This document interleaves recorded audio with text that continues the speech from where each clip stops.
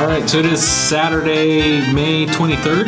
Yep. May 23rd of 2015. This is the chopping block number 4. This is Johnny, Joey, and no one else. It's just us two again. I bet you guys are getting really sick of that, aren't you? Yeah, that's good. I'll eventually stop saying it once we finally get someone else in here. Maybe next week. Hopefully next week. We missed a week, which is fine. It's my girlfriend's graduation, and then we went to Disneyland the next day, so I'd rather be at Disneyland than doing this podcast. If I could be at Disneyland every day rather than doing this podcast, I'd probably be okay. I'm pretty sure the majority of the world is on board with that, too. Yeah, so that being said, we do have a couple weeks worth of stuff to catch up on, or at least talk about. What have you been up to, Jerry? Watch any movies or play any games? Or See, I've been playing Lifeless Planet a lot. I've been really digging that game. We kind of talked about it a couple weeks ago. And it's a really cool game. It's a slow burn, but like you just kind of uncover all these really cool messages and like documents in the world of the cosmonauts that were there before you, and it's just really fun. You just like discover so much about the world, and everything just has this real creepy tone to it. So it's really cool how you could play the whole game and not really get any of the story, but you really have to like go out and look for those story elements to really make this like a really expansive, like immersive world. Yeah. You just get lost in it too. It's really simple to play, like in like how Limbo was really simple to play. All you had to do was just kind of jump, and that's all you really got. Lifeless Planet. So all you do is just kind of like platform a little bit, but other than that, it's just pure exploration, and it's really cool. It kind of has that feeling of being on a rail, but it doesn't restrict you to just that because you're allowed to explore a lot. Yeah, so while you might have a set path, there might be A, B, and C ways to get there. Yeah, pretty much.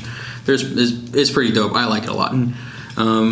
Recently, I went to the movie theater and I saw Mad Max: Fury Road. And like anyone who hasn't had a chance to go see it.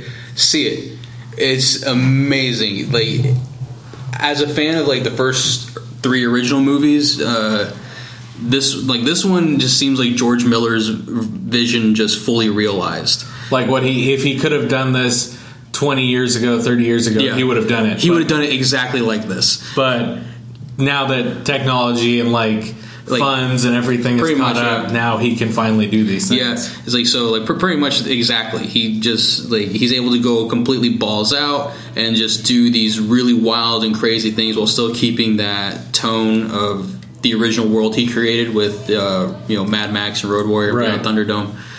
He's able to just kind of keep all that together and it's just so good. It's just such a fun movie to watch. So someone who like hasn't seen any of the other movies, do you think they could easily jump into this movie? And 100% easy jumping off point for anybody because if anything, you can just see it as an action movie, and you just kind of, and at this point where we've seen like a bunch of movies or people are used to kind of certain tropes in movies like apocalyptic wastelands and stuff, this one's not going to strike you as anything completely different in that sort of sense, but just the way it's handled and the way it's done is just so cool. And Tom Hardy is fantastic as Mad Max. So he's really good. They really like went and like really tried to make this fully like practical effects for everything. Yeah, a lot of it was practical effects from what I've heard. It's just a lot of really clever editing techniques, and the performances in it were just perfect in my opinion. Like you get a lot of these really wild, crazy characters. Brings you into the story. Yeah, like Nick Holt, he plays a character called Nux, and he's just like super insane and just like along with like everyone else in like his like war tribe, his war party and everything else, like super crazy. And like the main bad guy in the movie is called Immortan Joe, and he has like this gnarly like face mask which like is hooked up to like this respirator on his back, and so like everything that we kind of see as post-apocalyptic like fashion, I guess, like where people are wearing like parts of tires and loincloths and is in that movie. It's like that's the beginning of it. Like Mad Max was like the catalyst for that kind of style of like a vision of like of an apocalyptic future. And like this one, is able to do it without feeling like a parody of itself, which is pretty dope. Right. So it's just because fun I feel movie. like it's almost like really hard now to come out with something like that, where it's not like, okay, they're kind of like making fun of this thing, or they're making fun of this thing. Exactly. So if they can pull that off, that's really cool. I haven't seen it yet. I really want to see it. It's so fun. I also suggest like you just check out Mad Max and Road Warrior and Beyond Thunderdome. Yeah, definitely. Those are really cool. Those are classics. And Classic good movies. Australian classic movies is kind of hard to imagine Australia has any film industry, but it's the closest thing to a fucking apocalyptic wasteland pretty much that we have. Yeah. So, but yeah, Mad Max, Fury Road, super cool. Go see it. Stop listening. Just go see it. Do it now. Put this on pause and go watch this movie. We'll still be here when you get back, so don't worry. Promise. I have been playing. I downloaded Saints Row 4. Playing that. That's kind of fun, and it's over the top ridiculous like any Saints Row game, to the point to where you're like running super fast and jumping super high within an hour and a half of playing the game. So they pretty much just make you God and just say have fun. Essentially, yeah. So it's pretty fun. Like they have like crazy like run and like melee moves where you're like punching people in the stomach and then like kicking them off into like the sunset and stuff like that. I downloaded Lifeless Planet. I played that a little bit. And I downloaded The Witcher on Wednesday, and I have been putting way too many hours into that. It's really cool. I really recommend it. I didn't play The Witcher 1. The Witcher 2 I played like maybe an hour or two of, and it didn't really grab me. But this one has really just grabbed me and just doesn't want to let go. Yeah. To the point to where I was telling you a little earlier, it's not very often when I find a game where I stay up until like 4 or 5 in the morning playing this game, and it's not because I want to go to sleep. I want to go, about my day, but the game physically won't let me because I want to find out what's going on in the story quest, or I just get lost in like exploring things. It's really cool. I recommend it. I would put it up between like a Red Dead Redemption style of like exploring the world. This sounds pretty dope. But like still like Skyrim-y. Like it's cool. I recommend playing it. They have a good plan of backing it, such as putting releasing free little chunks of DLC, and then having like 2 paid expansion packs a little later. Okay. Which is totally fine. I like when games are willing to support their audience, even if it's just a little bit. But yeah, that's what I've been playing. It was pretty cool. I definitely recommend playing it. Other than that, I don't think I've watched any movies or really anything else, but I'm pretty psyched about The Witcher, because I'm only about maybe like 12, 13 hours in. Yeah. But this is supposed to be if you do everything, like a 200-hour game. So I haven't even like scratched the surface yet. I mean, like, Witcher's been known as like being a big game in general, like having this immersive world, having a massive world, and then just trying to just uncover everything. It's kind of like them and Skyrim have been like the ones that have been most able to do it. Where it's like, I'm sure like 2-3 years from now, people are going to be playing this game and find something in The Witcher 2 that nobody was able to find for 2 or 3 years. Because that happened with Skyrim, where it's just like, there was a secret area that literally no one found. So I'm sure it's going to be one of those games at some point. But yeah, that's about it. Let's jump in to our show, because this is just our little fun intro thing we're trying. I'm assuming it'll be a lot better if we have more people in here to talk about their fucking weeks. Yeah, because like we we already know what we've been up to. In all honesty, we're just kind of recapping it, I guess. Whatever. Let's jump right in though. I wanted to talk about YouTube. YouTube released this list of the top 10 most watched games that it's ever had. They released this list as a total of like hours watched. So like, from 1 to 10, most hours watched. Number 1 is Minecraft. I mean, that's just kind of obvious. Obvious. We've spent so many hours playing Minecraft. I could spend probably hours watching people play Minecraft. I mean, like half of the Let's Plays on YouTube anywhere, pretty much just Minecraft Let's Plays. Minecrafts are like mods or so it makes sense.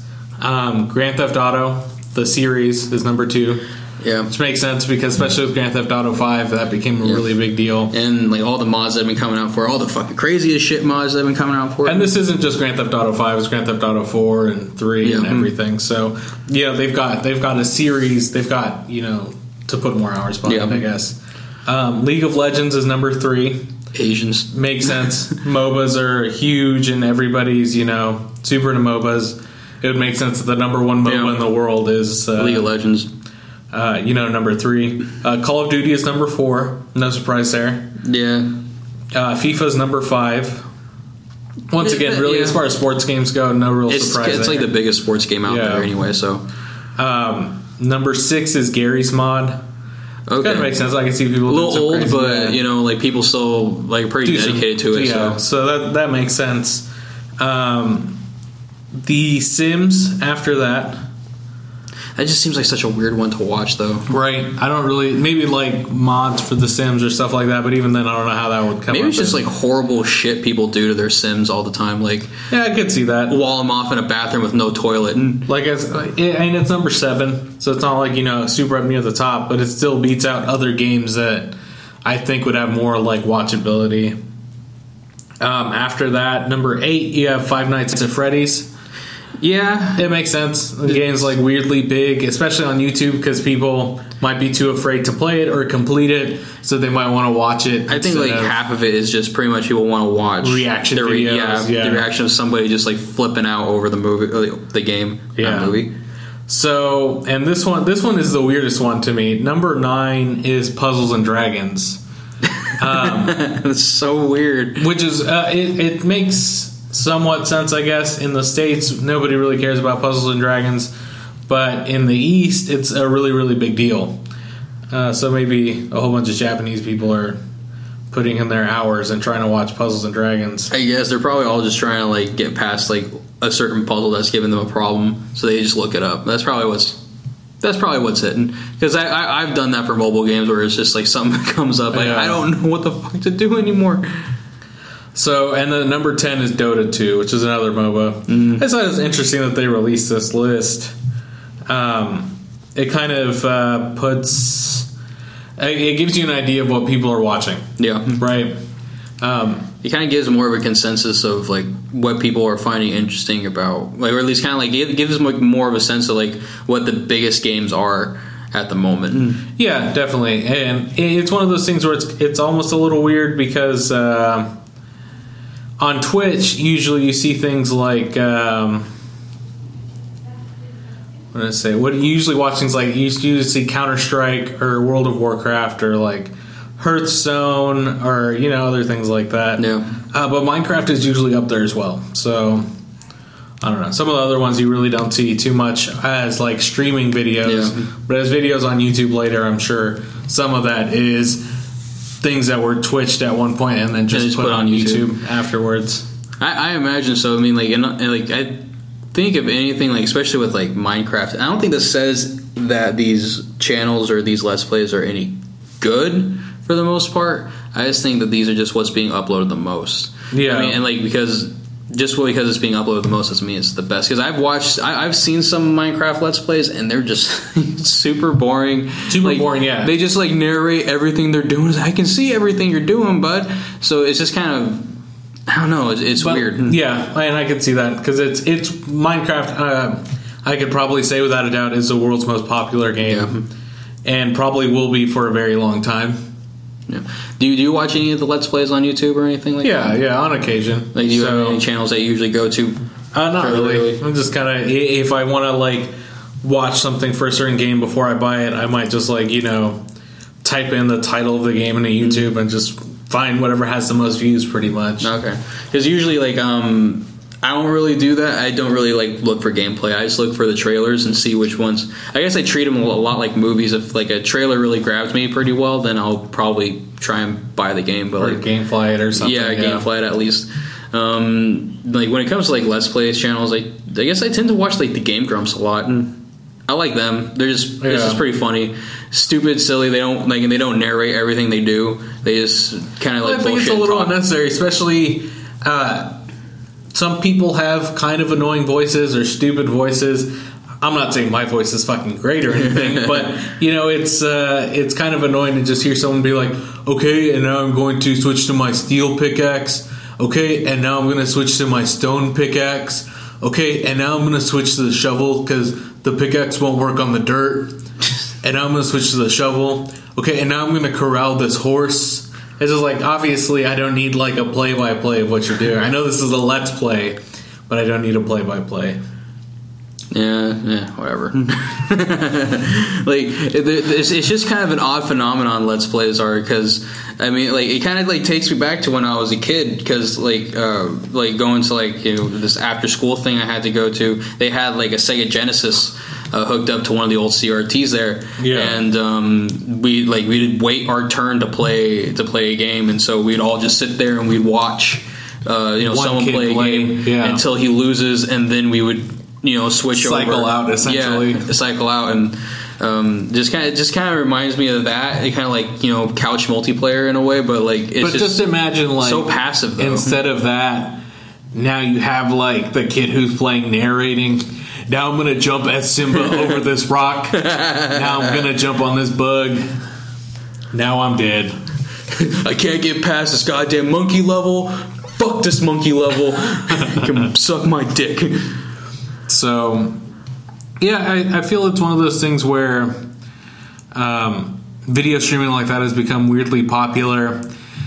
And a lot of people credit it to like a younger audience, but I also enjoy watching people play video games. Like if I can't play video games myself, watching someone else play something is kind of okay. Like you said, it reminds me of those days of old where you would like sit around the couch and watch one person play like a single player game. And Twitch gives you the option of like chatting with other people. So you can be like, oh, that was a fucking stupid move. Or like, just like you would just like someone else on the couch. Else. So you'd be like, what the fuck are you doing? Like this might also have something to do with like the like rise of like Major League Gaming. Because I know like on ESPN2 there was like they broadcasted some like there's like a League of Legends tournament or like a Heroes of the Storm tournament or something. I'm sure it was League because League too big to not. Yeah, but like the fact that it was on ESPN and that ESPN kind of went like people apparently like watching this shit. So well, it's one of those things where most people might just be like, oh, like this takes like absolutely no skill.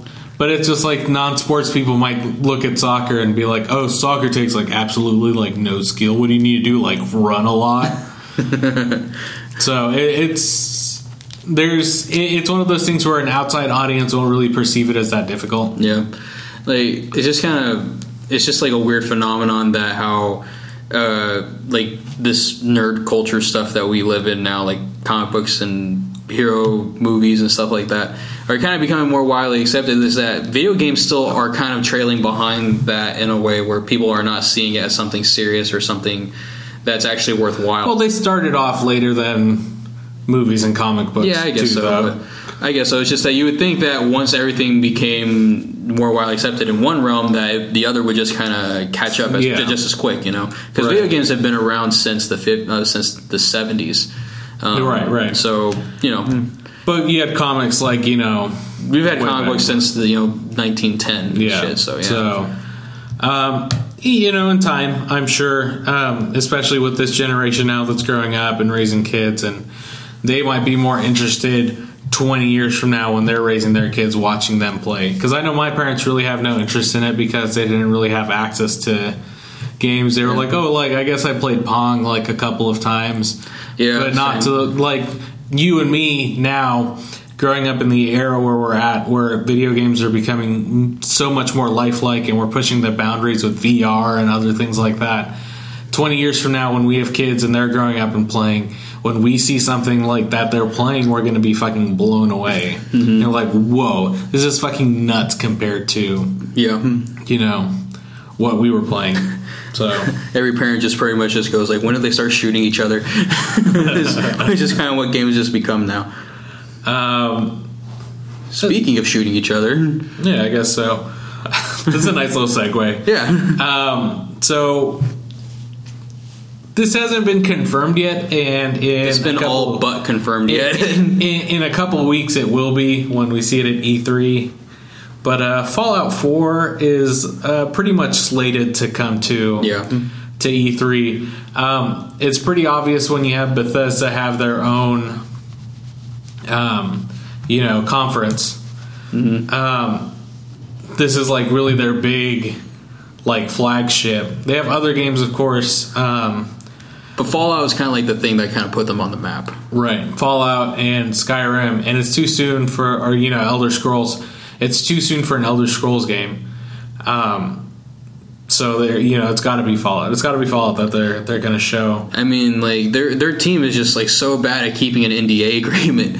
Like, yeah. I mean, there's been so many, like, leaks and hints towards it that, I'm surprised they even have anybody working in the studio anymore. Like, you have, like, people, like things in Europe where people are, like, checking the, what am I looking for? Like, the copyrights. And Fallout 4 is copyrighted. And then here in the States, they, like, copyright, like, Boston and, like, they have people walking around Boston and stuff like that. And then even a couple weeks ago, you have a guy put on his LinkedIn account as one of his, animation credit. Yeah, exactly. Is a Fallout 4, like, animated, like, or a cinematic trailer is the word I'm looking for. And that immediately got taken down, and everybody was like, nope, don't worry about it. That's not, he must be crazy. Don't look at this. Please don't look at this. Stop looking. Why are you looking at me? So, it's going to be there, without a doubt. One of the things that they have confirmed that they're going to show at E3 is Doom, which is something that they've been talking about for 4 or 5 years now, forever. Yeah. And it's been something that we've been expecting for a while too. I mean, I've been pretty excited to just see a new Doom game in general. Well, since the last Doom 3, like, I remember playing that on the original Xbox and just being, like, blown away with how, like, creepy and just kind of, like, weird and it was a big jump from Doom 2 to Doom 3. Yeah. That's what I'm saying. Like, Doom 2 still had your pixelated sprites. Doom 3 had everything rendered in 3D, and this new one is going to fucking blow my mind, I'm sure. Have me fucking pissing my pants on the couch. I mean, I'm pretty excited for it because Castle Wolfenstein was so good. Yeah. So, and like they from the same origin. So they know. I'm sure they know what they're doing, and they've been working on this long enough to where I'm sure they've gone back and they're like, yeah, we don't like this. Fix this. Let's do it again. They released like a 10-second trailer. We can talk that. I'm sure you watched it, right? I've seen it. So. We have, in the first couple seconds, we have a dude pumping a shotgun, and he's got, like, a weird, like, metal-y suit thing on. And then, in the second half of those 10 seconds, we have a skull, fleshy dude with, like, a cannon on his back, which I think they were enemies in Doom 2. Think so. So, of course, we're going to see more in a couple weeks, but just looking at that, it's pretty cool to see, and I'm excited. It looks really nice. I mean, yeah, it looks great. So, I don't really have much words for it right now because I'm just like overwhelmed because I want to play it. And the only thing that I see with this is when are these things slated to release? So, Fallout 4 is going to be a holiday release for sure because while it's a strong enough title to stand, and I think it would make more sense to stand like a different time of the year. For them, it makes more sense to sell it around the holidays. Yeah. You saying they have like Black Friday sales and stuff. Yeah, they're going to drown out a lot of the competition just because like how anticipated they are. So the question is, do we see Fallout 4 this year or do we see Fallout 4 next year? Well, let's see from this. Well, the fact that they're just revealing it now, so I think that's going to be coming out next year. So we have Skyrim came out in 2011. Yeah. And they essentially got to work on Fallout on their next project before I, jump the gun here on this non-confirmed thing. So they essentially started working on it right after 2011. So let's say it started in 2012. That would be 3 years of production time. I mean, well, I think it's enough to maybe show like a trailer and gameplay, like some kind of like little gameplay demo. I don't think it's going to come out this year. Yeah, it's coming out next year. I kind of feel strongly about that a little bit. Doom, I could see coming out at some point this year. Yeah, because they've been working on it for so long now that it makes sense. Because they need something for Q4 of this year. So because I'm not sure, because I know Wolfenstein: The New Order was kind of just something completely out of left field. No one really saw it coming. Yeah. I mean, like, I'm pretty sure it was announced and everything, but no one really took it that seriously. And hell, like, people don't even know that this is a follow up to a previous Wolfenstein game either. Right. So that being said, like, yeah, I can definitely see this coming out, like, them turning this out a little bit quicker, especially if they have like a similar team working on it. Because I mean, like, I don't really know how much work goes into making a video game, but I imagine like they have less mechanics to put into a Doom game than they would a Fallout 4 game. Right. Yeah, definitely, because with Doom, they're not going to make it open world, like thousands of fucking quests and stuff like that. Yeah, RPG like with like upgrading stats and stuff. Right. So with Doom, it's going to be straight up shooter, more than likely like kind of linear. Yeah. But yeah, so it feels like that might take a little less resources and time than something like Fallout. Because with Fallout, there's so much like debugging you got to do. Yeah. Because there's so many bugs in these games when they ship anyways. Yeah. Skyrim was riddled with bugs. Fallout was riddled with bugs. Yeah, I remember Fallout 3 being real. But it's one of those things where, it's such a big game where you can only put in... It doesn't matter if you hired 100 people to test your game. None of them are going to be able to find all of the bugs. So I can see that definitely coming out next year. Doom, I see them putting out this year. One of the games that I hope they kind of talk about this year is Dishonored, a follow-up to Dishonored, because I really enjoyed that game. Which one was that one? Like the whole like... You were like an assassin. So, and like the whole plague thing going on. Yeah. Okay, yeah. I didn't really get too far in that game. I just couldn't dig it. I just couldn't dig it. I got maybe past the first mission, and I was going like, it's not for me. It's really cool. A little later, once you get a little more powers, and you kind of like do some things. There's some really cool videos online which you should watch, and it would definitely make you get into this game. I wanted another thing before I start that. They are thinking that there's going to be like a definitive edition on next-gen consoles for this game. So if you haven't played it, I'm assuming they're probably going to announce something like that at E3. So I would definitely go pick that up. But there's this video. So, of course, the game kind of like more so veers you to play stealthily. Yeah. Because I guess it depends on what ending you want. So the more people you kill, the shittier of an ending you get. Yeah. Because there's more bodies and more plague and everybody dies. If you like go through the game without killing a lot of people, it's... What am I looking for? It gives you a better ending. Yeah, you get the good ending. So it's one of those things where you almost feel like veered to play stealthily rather than just killingly. Yeah. There's a couple of videos online of this guy, and he's like too crazy good at this game. Yeah. To where there's like 5 or 6 people, and within a matter of like 30 seconds, they're all dead. So he's like... kills one and like blinks behind another one and like kills that dude and then like blinks behind another one and like kills him and like is jumping up and like doing all this crazy shit. So it's cool. I would be excited for that. Really, I can't think of any other games that they might. Yeah, I'm drawing a announce. blank on ones that I'd be interested in. Because I know Bethesda owns like a lot of different little studios and stuff like that. But I guess we'll see. Those are the ones definitely for sure that I feel like need to be there. Yeah. Because they're making a big deal about this. Of course, they're going to need to, do something. Maybe we'll see like a Skyrim remastered or something like collectors or definitive edition like we had for Tomb Raider. Yeah. Maybe we'll see something like that. But I wanted to talk about something that was news for 6 72 hours. So I feel like most of these things are going to lead to like E3 because E3 is like gamer Christmas, right? Yeah, and then that's kind of just when they address any and all issues that have been coming up throughout the last couple months anyway. So Microsoft. So there was a couple of dudes who were like play testing a Gears of War alpha. And this, everybody's kind of thinks that this is a like Gears of War remastered or like whatever HD edition. So they broke an NDA and like spilled footage online.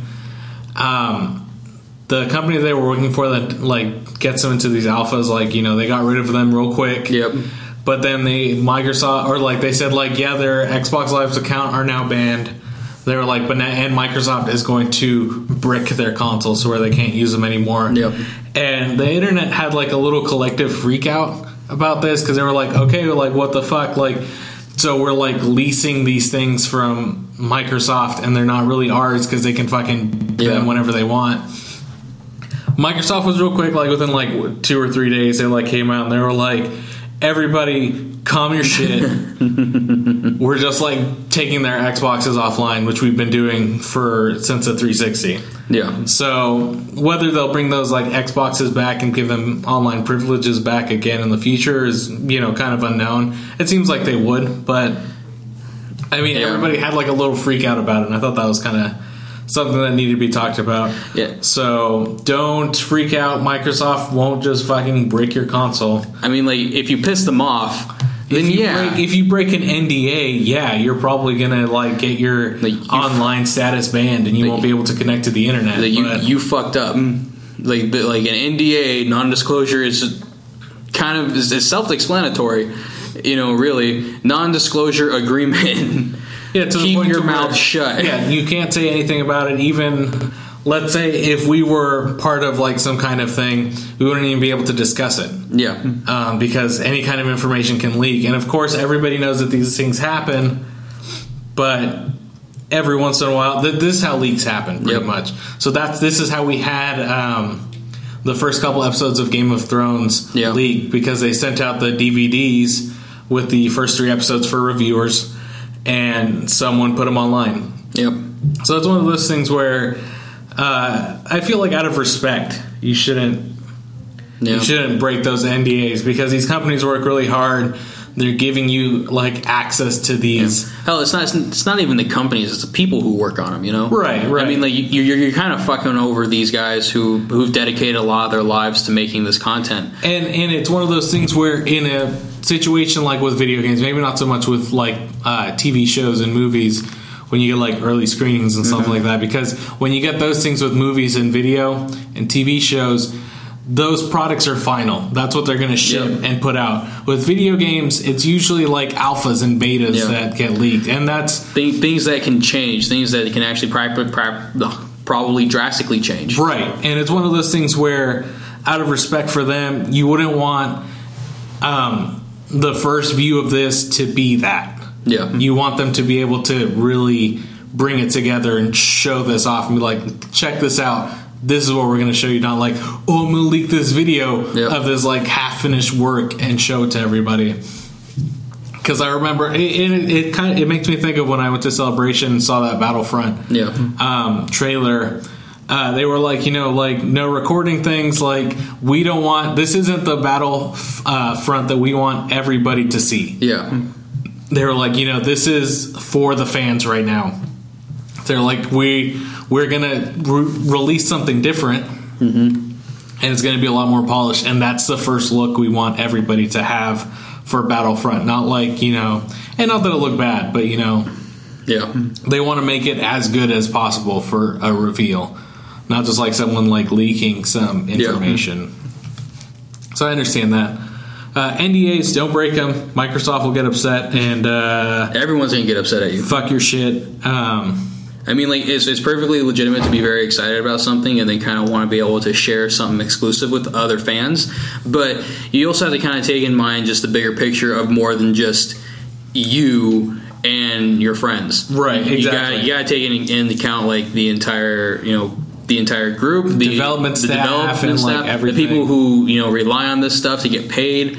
Because if you break this NDA and then shit goes awry, well, guess what? They have more work to do, and then they might even have to do it like without getting paid as much as they probably should have. You're an artist, so imagine if you were in the middle of working on something and someone like swiped that off your desk and was like, "Look what Joey's been working on." Everybody's like, "That looks like shit," and then you're like, "Well, it's not fucking done yet." Yep. I don't know why this asshole grabbed it off my desk and showed it to everybody. Yeah, I would be very pissed off of that. It's kind of like that same. That's actually like I think a perfect example of how to describe it. You're taking this incomplete product and showing it to everybody. Yeah, because like you're doing more than just kind of like fucking me over. You're kind of just destroying a reputation that I have created at one point. Because obviously, if you're really good at what you're doing, there's going to be spaces where you fuck up, and there's going to be spaces where you're going to go back and fix things because you don't feel comfortable with them. But if they like take that from you before you can fix it, or like when you're not completely satisfied with it yet. Yeah, it can ruin like studios' names, or I mean, they'll bounce back from it. Definitely, it's just that public perception of it is definitely going to change, and the internet is just kind of like very fickle, and they're as judgmental as you can possibly. Yeah, they're monsters. So like they're going to get pissed off, and then that's going to definitely. Change, and like people, and as much as we think that companies don't pay attention to that stuff, they actually do. They like when the new Terminator trailer came out, it's like the people who like cut the trailer saw a lot of the comments, and then they recut another trailer to kind of explain the storyline from the trailer a little bit more. So they actually do like listen to these things. They actually and with the movie, there's only comments. So much that you can go back and fix. Exactly. With video games, it's a little different because you can always push a project back six months and go back and maybe fix this thing that people are upset with. But that's the thing, you don't want people to see something, get upset with it, and then you have to be forced to change it when the full idea wasn't like fully polished out yet. Pretty much. So don't break NDAs again. Don't be dicks. Yeah, we're all in this together, guys. So we want cool stuff too. So we had real cool DLC drop this week. Yeah, House of Wolves, Destiny, that one game that you haven't played in like 3 or 4 months. Just like probably all the other games you have on your shelf right now. DLC dropped. It's supposed to be really, really good. I got to play it for about 2 hours before I got The Witcher. So, but it seems really cool. It's added a lot of new things. It opened up a social area in the Reef. New like public events on planets. So now you're like fighting like the wolves, which are these space aliens and shit that are tougher and whatnot. There's Strike. There's like a arena style mode that they've added. There's the Trials of Osiris, which seem really cool. 3v3. You can revive your teammates, stuff like that. You squad wipe pretty much. It's just a big excuse to kind of get back into playing Destiny. I feel like they're adding a lot of things that maybe should have been included in the beginning. Like I feel like Destiny was the skeleton, and now they're fleshing it out. So now it's not a person yet; it's a fucking fleshy skeleton. But it's definitely making progress. It's just a pile of meat and eyes at this point. Like we don't really have I guess I could see that because like we got done with Destiny pretty quick. Like the storyline was like the storyline is almost non-existent. Yeah, the modes are very, very repetitive. You get three different like multiplayer modes, like deathmatch, control, and then like capture the flag, right? Yeah. So yeah, like.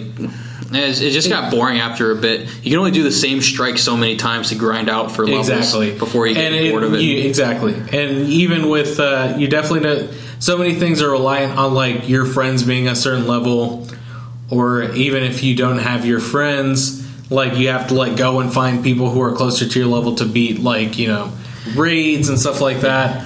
And who wants to actually do any of that either? Because, I mean, like, you don't want to play with anybody but your friends, because as far as you know, this guy that you just found online is just going to dick you over. Exactly. Because there's been situations where, one person will get 3 people to go do the strike, and they'll be at the very end, and the leader's like, oh, my friend's here, so I'm going to kick you out.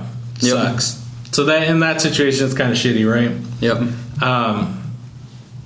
I think what Destiny could really do right now to come back and boost their sales again is if they did a thing like World of Warcraft did, where they're like, okay, if you jump in now, all your characters will be at level 30. Yeah. So you can do all the raids and you can do everything, and you still have room to improve, because they've raised the level cap to 34. But like World of Warcraft did a similar thing where they're like, I know it's like hard to jump in with your friends right now. If you jump in, we'll like get you to level 70, so you can like do those big things with your friends and still have that kind of thing. So I think Destiny could bounce back right now. Yeah.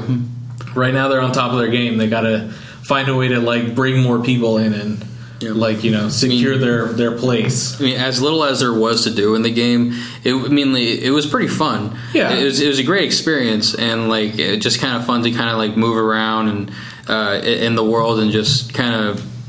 You use like this really cool science magic hybrid type of stuff and just destroy shit. So like I'm excited for this, because like it's just gonna like be a reason for all of us to kind of kick back in and then just play Destiny again. Because like I gamefly most of my games, because I don't want to buy a bunch of games, because like I bought a shit ton of games for my Xbox 360. Yeah, and like after beating them. And like getting as many achievements as I could, like I didn't bother to play them ever again. They just sit on the shelf and collect dust. But like Destiny, like really prided itself on like, we got like a 10-year plan. This is a game you're going to be able to play over and over and over again. And at first, it didn't seem that way. Mm-hmm. But now that they've kind of added like an arena mode and different little things here and there. All your old items, if you really like them, you can just upgrade them instead of having to get rid of them and get a new gun or something like that. So I think this is a step in the right direction for them. If we can have more DLC like this in the future, I think Destiny's going to end up being okay. I think so. So right now, I think if you didn't pick up Destiny at launch, I would say right now is probably a good time to jump on, get it at a cheaper price, because I'm sure it's on $60. Get the season pass for $20, $25, and do that grinding. Yep, because it's not bad. It's a fun game. It's not all there yet. Yeah. One last thing before we jump to movies. Let's talk about our favorite RPGs, because we were talking about Fallout and Destiny. So. One of my favorite role-playing games right now is The Witcher. Just because it's so mind-blowing to me, like how crazy big this game is. There's, of course, some issues that I think if I was playing like on a super high-end PC, I wouldn't have. Sometimes the like video can be a little laggy. Yeah. But overall, it is just this like astounding, mind-blowing game. Really large, really huge world. Mm-hmm. Plenty of stuff to explore, plenty of weird monsters to kill. It's very like weird. Like the one of your first missions is killing a griffin. And that's like it's one of those weird mythological creatures. Is that the one that's in the trailer? Right. Okay. Right. Yeah. And it's not like your like royally looking griffin. It's a fucking this weird like just ugly monster thing. Yeah. At some point, not to like it's just relatively spoiler free. You run into this thing called a botchling, which a botchling is sounds so weird. Is a stillborn baby that wasn't given a proper burial. And it comes back and like exists from the grave and feeds on the like blood of like nursing mothers or like pregnant mothers and stuff like that. Jesus. And it's this like really gross baby, like just fleshy looking and like gross teeth. It's got like an umbilical cord and all this shit. It's really like disgusting, but like super weirdly like mythologically driven. It sounds so weird. It's really gross, but it's cool. And it's weird and it's kind of grosses me out. But I really appreciate it. There's and one of the big deals about The Witcher is like, so you're fighting creatures and at first you may not know how to beat them, but then once you defeat... Oh, man. Yeah, I just looked... Did you look up botchling? Botchling, oh my god. Botchlings are pretty gross. You guys... that's some gnarly trauma shit right there. Look up botchling on Google Images, and you will be grossed out. Has like a huge cleft lip and like no nose, giant bug eyes, and whew, that's gnarly looking. It's a really... It has like 5 rows of teeth. It's like a really gross like creature, right? And it's like one of those things where it's gross, and in that mission where you find the botchling, you have 2 choices, and the father of the botchling, or of the baby before it's still born, he like asks you to not kill it. So you have the choice to either fight it and it becomes this like bigger creature thing that you fight, or you can try and turn it into a lumberkin, which is like a spirit that protects your like house and like family and stuff. But you have to like bury it underneath your home, or like under your like whatever.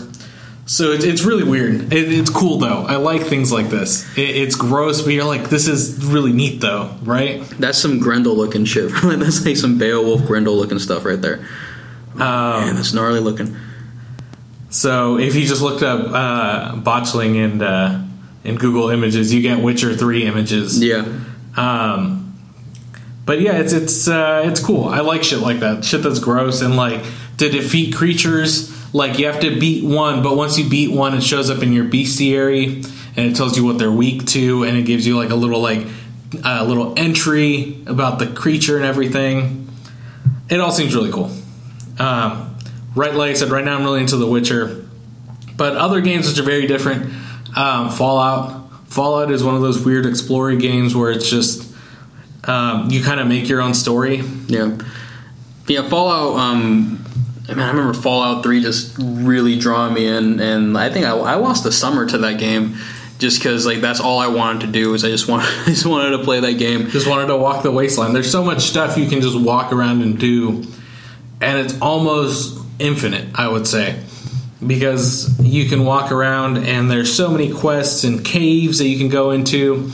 Like you might find a random person walking around and they might start you on this quest that's going to take you 2 hours to do.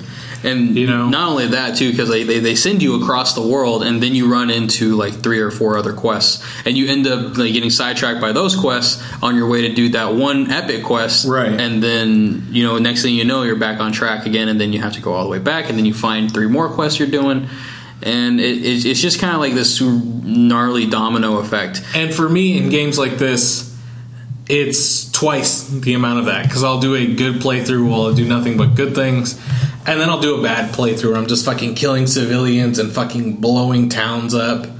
And I think all kinds of everybody does that. So it's very weird, because I would say I'm more probably like on a neutral evil when I play these games. But usually, to play them like fully good or like fully bad is just completely crazy. Like with Fallout New Vegas, you have the option to be a cannibal. You can like eat people, right? And if people watch you, they'll like go crazy and like start shooting you and stuff. And you like lose karma. That's their like good bad thing. So you lose karma. Eventually, you're just super bad for eating people. To the point where if you eat enough people, there's like a special like thing you can unlock where you have to eat the leaders of like the 4 major groups, and if you do that, you like gain like crazy powers and stuff like that. It's just, it's kind of weird. It's cool though that they give you that option. It's weird, and I hope we see things like this in Fallout 4, where it's like, okay, you can be bad, but it's worse than being bad. You can like fucking eat people. I really doubt they'd add like a fucking like teabag after they're dead feature or something, but well, they might as well just do it, because then I would definitely go buy Fallout 4. It's one of those things where I ate your face, now I'm going to teabag the shit out of your these games. They really pride themselves on being fully immersive and letting you have the choice to do whatever you want, almost like D&D, where you can do whatever the fuck you want to do. It might not be a good idea, but you could do it if you want to. Yeah. And that's what I hope we see in the next coming years Maybe we won't see it with this generation of consoles. So I don't think our technology is quite there yet. Yeah. But where you can literally do anything, whatever you want. If you want to fucking rape and pillage, you can rape and pillage. If you want to like build and repair and like do all this shit, you can do that. You know, that seems like kind of one of those cool things that maybe we don't have the technology for just yet to like get it perfect. But in the future, I see like role playing games getting that in depth. It's just a matter of time, really. I remember my favorite RPGs. I really enjoyed the Borderlands series. That was always really fun, just the sense of humor that they brought to it and everything. Yeah, I really enjoyed those. A game that doesn't... I enjoy games that don't take themselves too seriously and kind of make fun of those tropes in other games. Yeah. I think that's why I'm a huge fan of Saints Row. It's just because it's such a ridiculous parody of everything that it's just like, okay, like in what game are you going to be able to like, you know, do all this crazy shit? Just this game. Yeah. And I'm really having a hard time thinking of other RPGs, mostly because like I never really played that many, and the most I ever played were just like the Fallout series and Borderlands. I don't know. One game that I want to see, one RPG that I would fucking piss my pants and shit myself and throw up all at the same time if they ever like announced it, would be a sequel to KOTOR. Yeah. Knights of the Old Republic, because that game was just, it was insane because, you know, as a Star Wars game where you can have a lightsaber, cool, but if you don't want a lightsaber, you don't need a lightsaber. You can just use a fucking gun, you know, and there's just so many like choices and like different characters that you can be with. Imagine, I don't know if you played Dragon Age Inquisition. No, I didn't. But the like style of like that high-end graphics with in a Star Wars universe would be really cool. Mass Effect, that's another one of those great RPGs that's really benchmarked. I only got so far into Mass Effect. I mean, like Mass Effect is just like this. It was this huge game, and I'm pretty sure like almost everybody you ask was super into it. Like I just couldn't get into it, and I played through I think like half of the first one, and I was just kind of like, it's cool, I dig it, but I just can't get into it. Okay, I played through all of the first one, all of the second one, and I got through half of the third one. But the first one was kind of subpar. It like there was weird elements that were a little unnecessary, like dropping on the planet in the little fucking Mako, and like having to like drive around the planet was pretty annoying. Mass Effect 2 and Mass Effect 3 really kind of fixed that a little bit. So you know, there's a good chance that we'll see like Mass Effect Definitive Trilogy Edition. Because, you know, with all the okay, so another thing, other gaming news that I forgot to mention earlier because I forgot about it. Capcom announced that 75% of their companies are going to be working on HD remakes for like all of their popular games. So it's just gonna be nothing but like Street Fighter and Resident Evil. That's all it's gonna be. Yeah. So it's one of those things where I think it's a slippery slope because Capcom originally came out with the Resident Evil HD, or the one that that just came out. Yeah. They came out and they're like, we're just gonna do this and we're gonna like gauge to see like what like how many people like want this. And now they're like, yeah, fuck you. No, we're just going to make this from now on. Well, I mean, like, and like the last few Resident Evil games haven't been that well received, if I remember correctly. Right. And, yeah, they've gone away more so from Resident Evil 1, where it's very creepy and like you're like really confined to spaces, and it's more like action based. And yeah, like they took everything. Resident Evil 4 was a cool mix of both being very terrifying but also being very action oriented. Yeah. But now they're just kind of like Resident Evil 5. All they did was that they just made it an action game, and that was it. Well, with Resident Evil 5, they like split it up into 3 stories, where one is closer to Resident Evil, one is closer to like Resident Evil like 4, or maybe more so like 5, where it's more like action oriented, and then there's a fucking one where you're just like super powerful and fucking. I thought that was 6. That was 6. Yeah, you're right. 6 did that. Yeah. 5 was with that shitty AI character that you had 5 to was, deal with and you're babysit. in Africa and punching African zombies. African zombies in the face. Yeah, so I don't know. I feel like they very much veered away from what made Resident Evil good, and that's why people were so excited about the new Resident Evil. Yeah. But now to know that they're just gonna stick to making remakes is a little upsetting, in my opinion. Maybe that's just me, but yeah. So gaming. I think that's about it. Let's not talk about gaming anymore. Let's talk about movies. Unless we want to take a break. We can take a break. Let's take a quick break and all right. Let's take a quick break and we'll come back and talk about movies because we got stuff to talk about, like the Avengers. Woo, Avengers! Yay! And talk about Ultron in just a couple minutes. We'll be back.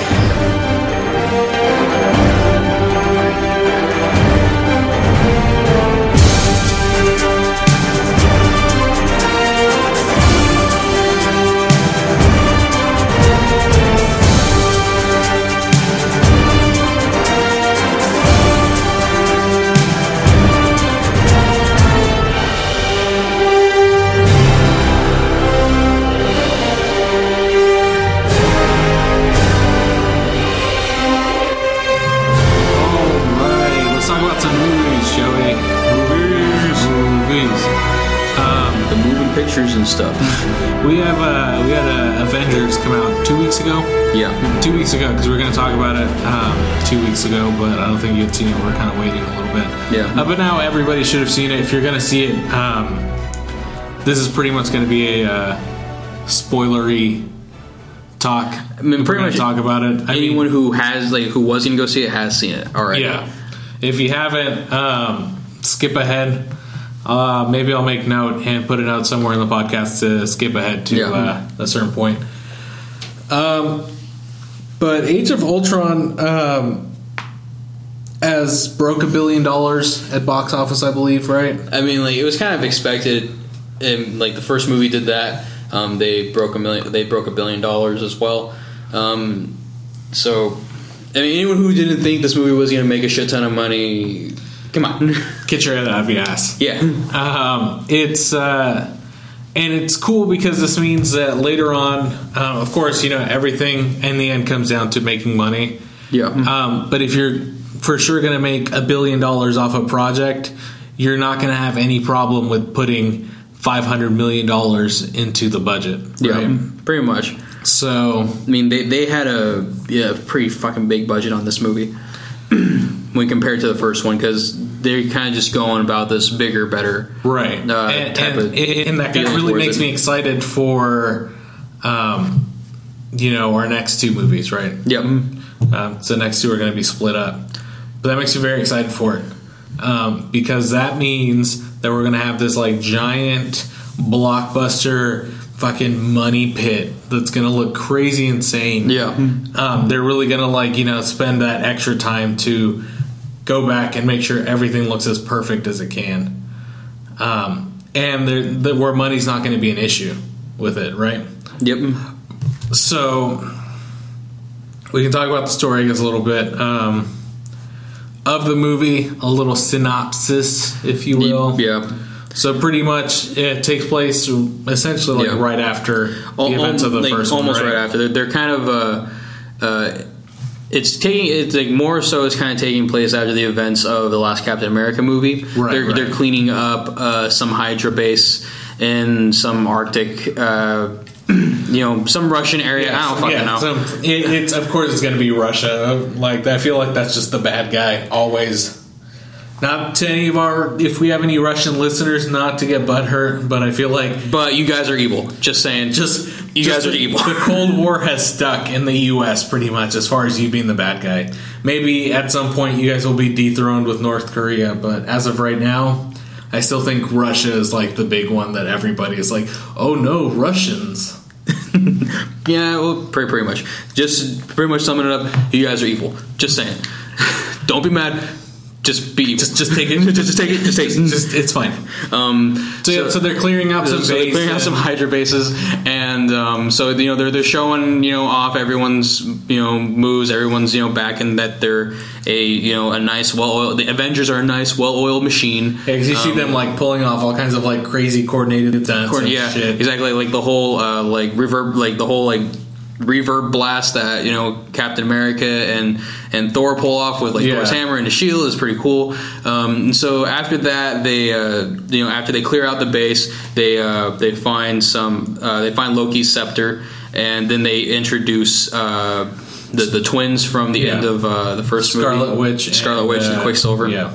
Now, despite them being in this movie and the X-Men the X-Men movie rights belonging to Fox. Right. They are not, Magneto's kids as you would kind of want them to be. I would really want them. Yeah, it was kind of like it makes sense why they couldn't do it, but it would have been kind of cool. I mean, it's nice, and I like the way they introduced them. It's just like these orphan twins. Yeah, they made their background pretty great. Like there's this whole scene where they're talking about how they lost their parents, and the discussion about it, and they were trapped for a couple days under a bomb that had Stark's name on it. Yeah, and they said we waited for 2 days for Stark to kill us, and I thought that was pretty cool, and it made a compelling motivation behind it. Made you look at these characters and be like, okay, so they're not just some shitheads. There's a reason why they're trying to fight the Avengers and everything.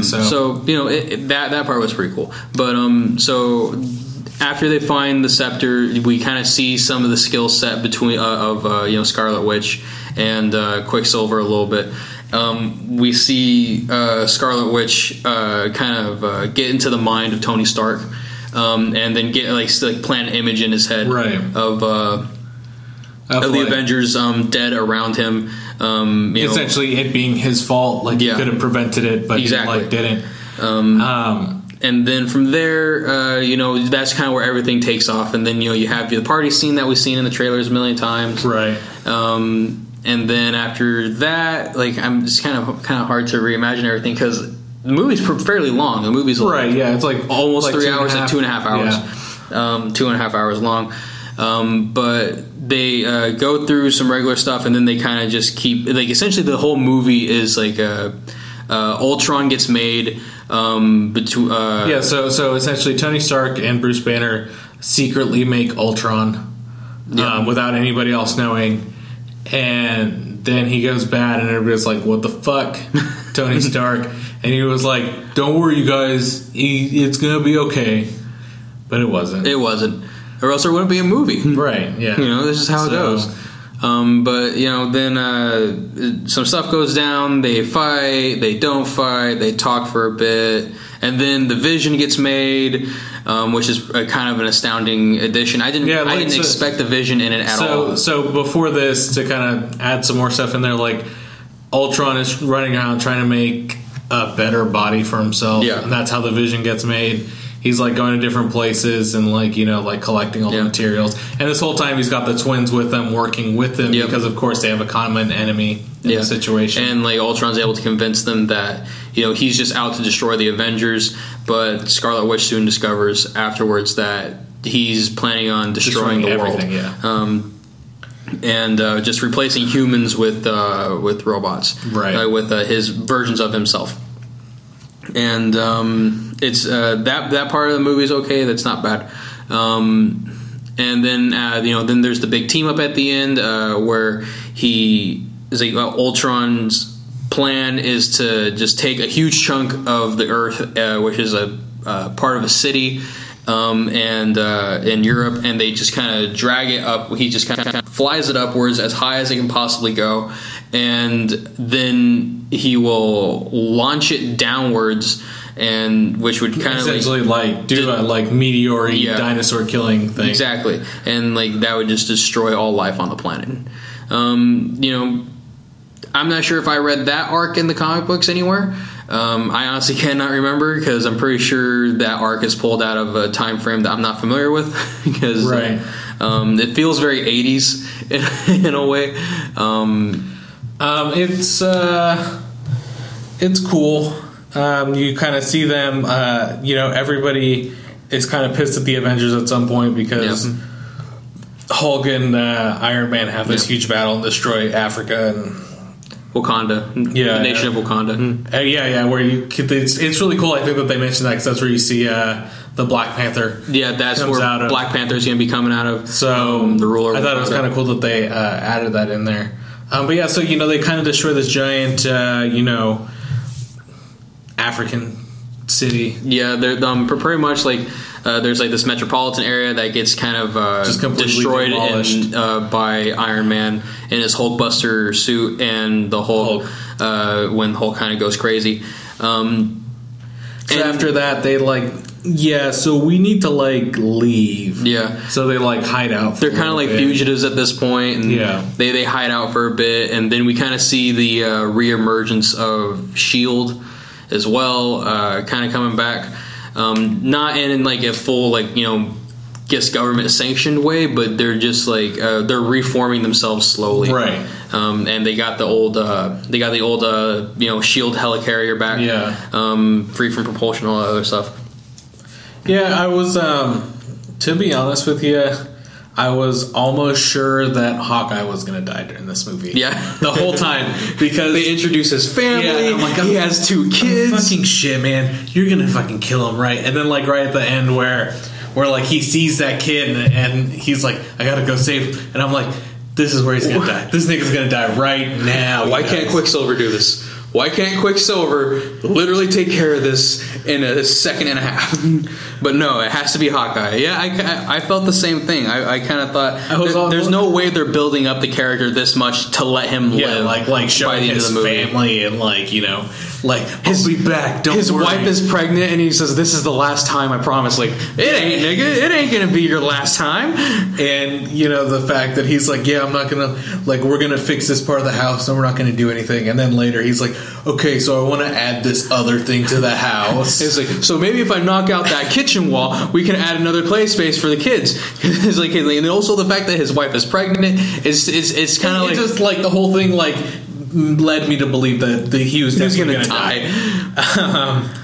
Of course, he doesn't. I think it would have been fine. I mean, he's one of those characters where I'm just technically you're here, but you're only here because you were in the first movie. His addition. When I first saw him in the first movie, I was actually very surprised Hawkeye was even in it. Right. I wasn't too sure that. I was thinking maybe they would have had someone else in it. I'm not entirely sure. Who they would have had. But I would probably think someone else would have been in it, especially since he wasn't shown in any movie prior to that point. Yeah. So I thought it was. I would have been perfectly fine with him getting offed. I mean, the whole time, like I said, I literally thought it was going to happen. I mean, I as a character, he's not bad. He's a decent character. It's just in the first movie, he just didn't serve much of a purpose, which is I think what everyone was getting at. Yeah. And that's what they were making fun of in this entire movie too. Is that it's what use are you in this team, man?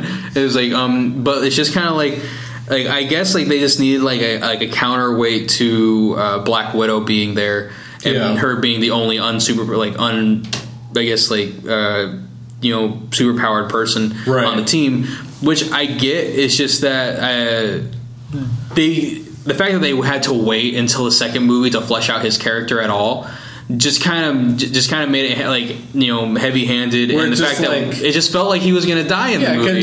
Because you're like, why else would you build up a character that you didn't give 2 shits about in the first movie? Yeah, right. There's absolutely no reason to make you feel something for a character unless you're going to fucking kill him. Yep. Right. Because what's the point of feeling emotionally invested in a character if you're just going to be emotionally invested at the end, right? Yeah. If it's just going to teeter off, you're like, okay, whatever. So he has a family. Because that's how I feel about it now. I think if they would have killed him, I'd have been like, oh shit. Yeah. You guys, this dude dies. After I found out about his family and kids and his pregnant wife, and now they're going to be raised alone in the farm, and everyone's going to be sad forever. Yeah, it would have hit a lot harder. Granted, though, we probably would have been able to see it coming from a mile away because we were just expecting it at this point. But it probably would have been a lot more effective than anything else. Right. So now I'm just going to ask you this. because like I have my answer for it, but genuinely, did you like the movie at all? Like, did you like the movie in reference to comic books, and then also as a standalone movie as well? I think it was not super action packed, and I understand that, like, you know, story wise and like everything, it wasn't super crazy because it's the second movie. Of course, it's the build up to the third one. That being said, it wasn't a bad movie. I had no problem paying. It was like what, $24, $12 a ticket for me and my girlfriend. So, you know, there's no problem there. I had no problem with paying to go watch it. I went to go watch it on Friday, on the Friday it came out. No, I enjoyed it. I left satisfied. There was plenty of like just little like, you know, funny things here and there. Yeah. Like, of course, everybody like trying to like lift Thor's hammer and being like, there's that whole sequence where, you know, the whole like sword in the stone thing where everybody's trying to pull up the hammer and Cap is able to move it just a little bit, and you kind of see that look on Thor's face. Yeah, they went like he was like worried. Oh, fuck. But then he couldn't, so he was just like, okay, that's fine. And then later on, they kind of allude to that again, where, you know, the Vision just hands Thor. The Vision just like picks it up and just hands it to him, and you just see this look of like, what? Okay, and then you see who is it, like Cap and is it Cap and Stark? Is it? Yeah, I think so. Like, and they're going like, so if you put the hammer in an elevator, the elevator won't be able to go up because the elevator's not worthy. But if Thor's in the elevator with it, then it'll go up.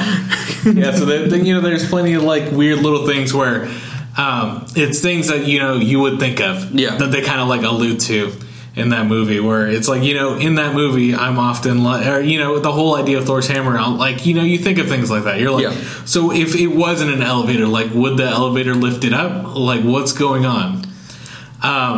Another thing I thought funny, they kind of just had like a running joke that they started right at the beginning of the movie when someone says something and Captain America says language, and everybody just gives him shit for the rest of the movie for it. I thought, you know, weird. That's pretty cool. The little things where they kind of just like do funny things throughout the movie. I enjoy that because it breaks the action in these movies. It like gives you a little like, oh, that's funny. Yeah, you know. They're just busting balls, like that's just pretty much. Just it's kind of like what you would expect from a team who kind of became friends at some point. What they kind of do to each other. Now, personally speaking, on my end, I liked the movie as well. It was fun. It was, you know, it had just the right amount of action, and the pacing was nice throughout the entire movie. Didn't really dig it as much as the first movie, only because this one definitely felt like it's just a big setup for the Infinity War. And of course, Infinity War is going to be insane. Yeah, it's like it should be insane. If it's not insane, then it's kind of like you just built this all up for nothing. Because it's going to be in two parts. That first part is also going to be another build-up movie. Yeah. Think of Harry Potter, the final one and 2. So in the first one, you see like, okay, they're just building everything up. And the last one, they have the fucking dragon, right? Yeah. So it's going to be that same thing where we're going to see things happening, and there's going to be little action sequences, but it's just going to be a little fucking cock tease, just enough to like get you to be like, fuck. I can't wait for this, like, you know, next one. Like, it's gonna be one of those situations for sure. But that being said, though, it's just I didn't really like. I felt like they could have probably have done a little bit more story wise to make it a little more compelling because we know that Infinity War is coming and because we know all this is happening. Like, you know, we knew that they were going to come out of this fine. You know, there was no anticipation of like anything. A main character might get killed or like if anything leave or like if anything, like as I said, like this movie is just a big setup for everything else because they're setting up the third Captain America movie with this. Right. I mean, like they had the destruction of New York City in the first Avengers movie, and they had the destruction of this big metropolitan area in Wakanda.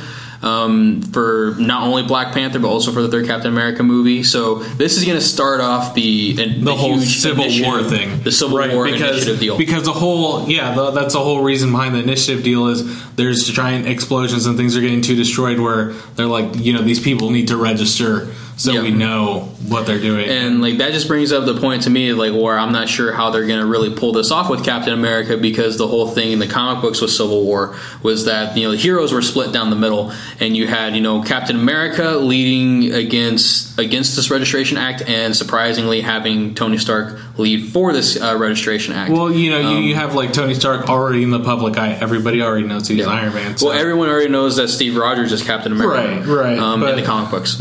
It's one of those things where Civil War was really, really big. There were so many like characters involved, and you had a character like Spider-Man unmasking himself, and exactly, and that was such a huge deal up until this point, to where he's obviously wearing the suit, so at this point he has a wife, right? Yeah. During Civil War, he has a wife, and he has his Aunt May and everything. Yeah. So there's a reason why he was staying masked. Yeah. And to anyone who was reading it up until this point, they saw that that this was a big deal. Spider-Man unmasking himself was like a giant, like something that unprecedented. Yeah, it's something that no one really thought was going to happen, even though like kind of shortly thereafter it kind of went back to status quo. Right, but I'm saying this because of course Spider-Man's going to be in Civil War, right?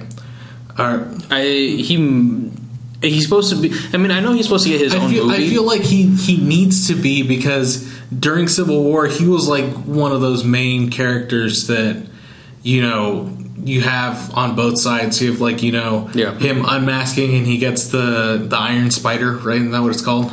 Yeah, he gets the suit from Tony Stark. Yeah. But then he also goes back to wanting to be. Yeah. Then he flip flops. Because I can't remember the exact reason why. It's been a while since I read that story arc. So, but like, but it's like he's such a big deal in Civil War. So I want to see how this is done.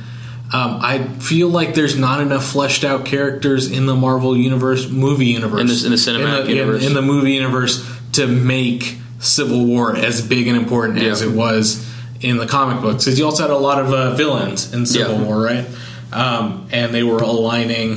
And they were aligning just as much as the heroes. As the heroes were. So it's weird. I don't know how they're going to pull this off. I'm sure they have an idea, and I'm sure they, the writers are writing it.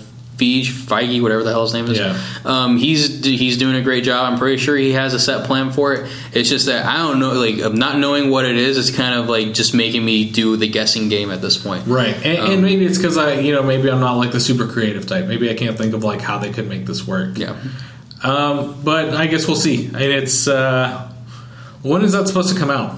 Next year? Year after that? I think 2016, sometime in 2016. That sounds about right. It seems a little stupid that they would make us wait 2 years for the next movie, essentially. Yeah.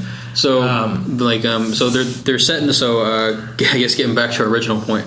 So they're setting up that movie, and then I'm pretty sure there's some setups for some other stuff. They're setting up some with the Hulk too, because the Hulk just goes away in the movie. There's a point where he's supposed to turn a jet back around, but he just sits there and then he just leaves and just lets it take him wherever the hell it takes him, and they don't know where he's at anymore. Yeah. So we're not entirely sure what the next move with the Hulk is going to be. So that's a setup to be paid off. Who knows when? At some point, they could just leave him alone until Infinity Wars. Yeah. Who knows? And then he just randomly shows up. He's like, "Oh, hey guys, I'm back." Yeah. I know for a while there was a rumor that the next thing that Marvel was going to do was going to be like a Planet Hulk movie. But everyone just kind of denied those rumors. They're saying that's not happening. There's not going to be any Hulk movies being made for him at all. So. It's I feel like they could pull it off. They could make a good Hulk movie. I think they have a bad taste in their mouth because I don't think any of the Hulk movies in recent years have been that successful. The Eric Bana one was kind of weird, like the Ang Lee directed one was, because it's like this weird artistic take on the Hulk, which is kind of a weird character to do that with. Yeah. And those doesn't really make sense for the director. Ang Lee, he's able to pull off action scenes and other cool stuff like we've seen in Crouching Tiger, Hidden Dragon. But with the Hulk, where it's just like pure visceral adrenaline filled Like destruction. Destruction, yeah. It's kind of a weird mix. And then the film with Ed Norton that came out a couple years ago with Tim Roth and everything else, which was supposed to be in direct line with the Avengers. That was supposed to be like one of those like leading up. Yeah, that's the only movie that didn't get multiple parts before. Before this movie, because they kind of just abandoned because it didn't really do that well. But they were at least able to establish the character. Right. So then that one didn't do super great. So yeah, they're kind of not really. I mean, they could stoked on. They could do movies. it. They could make a really Hulk movie. I'm sure they could. I'm pretty sure they have the like writing power and like the creativity and the money. Most importantly, to make it a great find movie. Like the best directors for each movie somehow. I'm not sure how they do it, but they were able to find some really good directors. So I'm sure they could do it, but I'm sure they're also a little worried. Yeah. So I could see us not getting another Hulk movie, and then just maybe. I don't know, maybe seeing him at the end of like some other movie. You know, maybe see him at the end of Ant-Man or Cap something. 3 or Ant-Man or it's just at the end of something, not to where he would have like a whole main part. Yeah. But so the new Avengers movie definitely set that up for something, and they set up something for coming down the line. Probably was just the next Avengers movie in general, because the ending shot of Age of Ultron has like this new team of Avengers, right? That they bring in, which is Scarlet Witch. Oh yeah, spoiler alert! Quicksilver dies. He doesn't come back, which is kind of stupid in my opinion. Yeah, no, I was kind of sad. I was like, "What? You're not gonna like fucking save this bitch?" Like you can't just like. I mean, like there's this whole thing with like.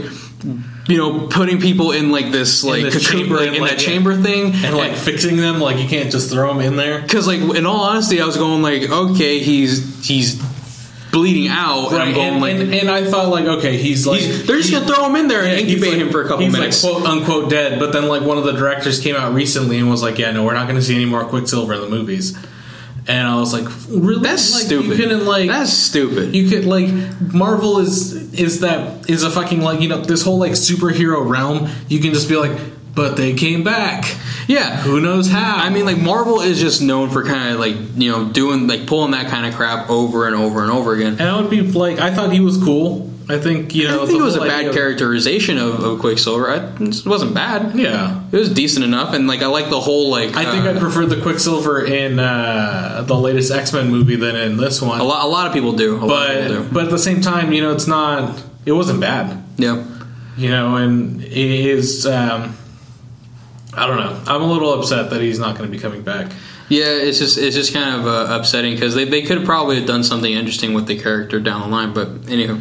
But so we have like three or four. Yeah, Scarlet Witch, and then Falcon. Yeah, and I know the Vision is in there. I think that's about it. That the new team of Avengers, which is kind of like this, it's kind of a weird team of Avengers in my opinion, just because they don't look like they match up too well. Yeah, but then again, you think of like something like Guardians of the Galaxy. It's a weird fucking ragtag group of heroes, right? That don't really mix up, but they all play against each other in a weird way. Yeah. And I'm sure they can make this thing happen with these new Avengers. The director came out and said that he would have he wanted to put Spider-Man in that last shot, but the like deal just like happened like just a little bit too late, like just after shooting. And he said he also wanted to add Captain Marvel, I believe.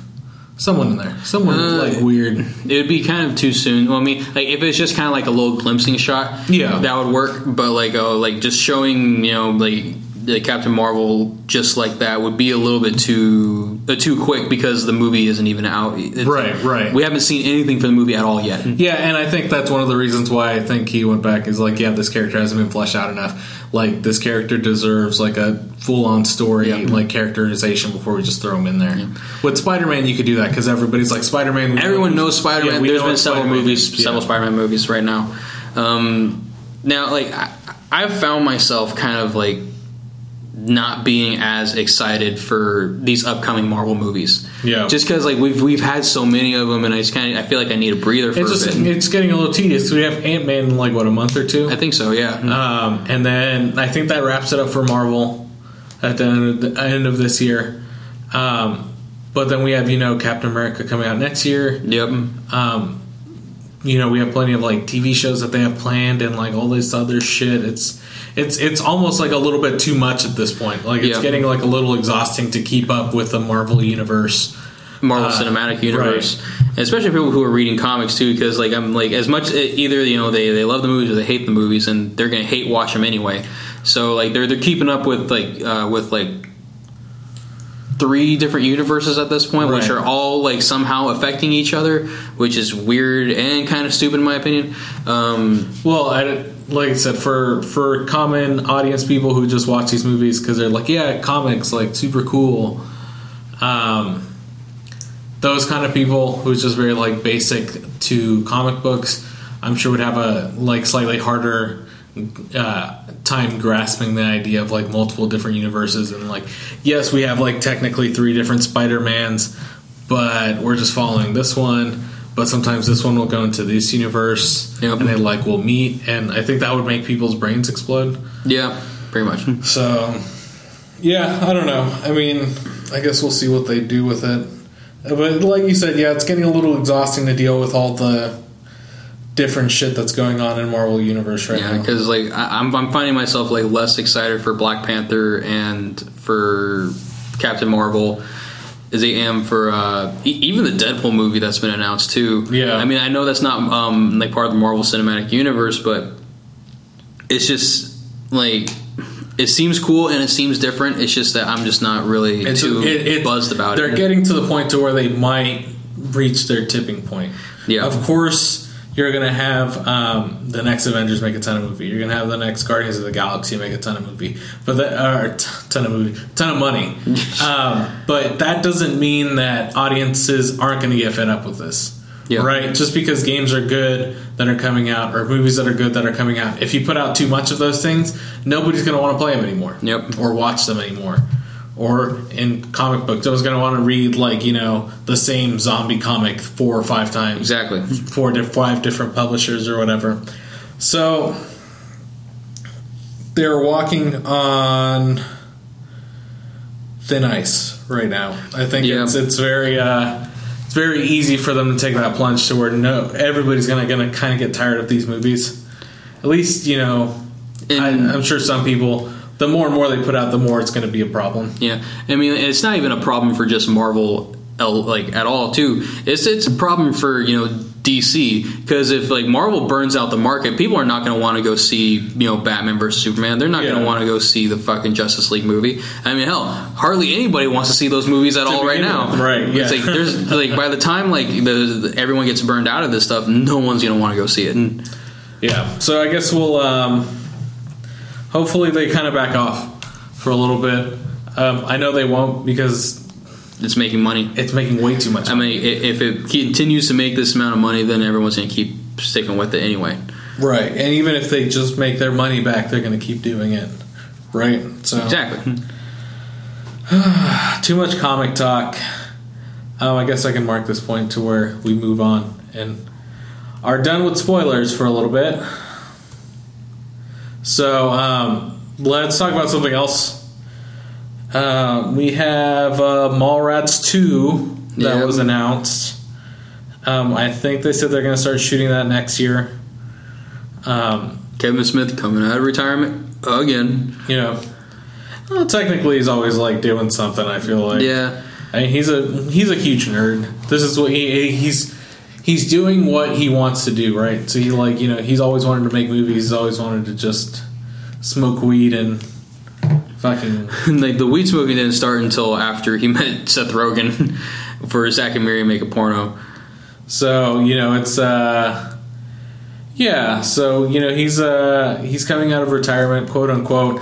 I don't think he's going to be like Tarantino. It's one of those guys where they're like, I'm not going to make any more movies, except for this they're going to be like, well. Yeah, actually, I want to make this movie, so this is going to be my last movie. Yeah.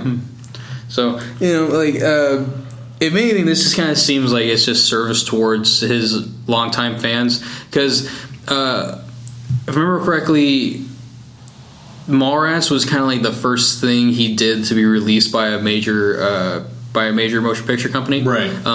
Especially a big distributor like Universal. And it underperformed at the box office because Universal was kind of banking on people like his like following after him making Clerks, right, and a couple other movies. So this is his first foray into the major production company stuff, right? But his fans still really like this movie though. Yeah, it's one of those kind of like cult classics. Like, you know, there's definitely a strong following of people who are like, yeah, Mallrats was a great movie. So it might have not reached like a huge audience, but I don't think Kevin Smith really goes for that. He doesn't make movies to like appease masses.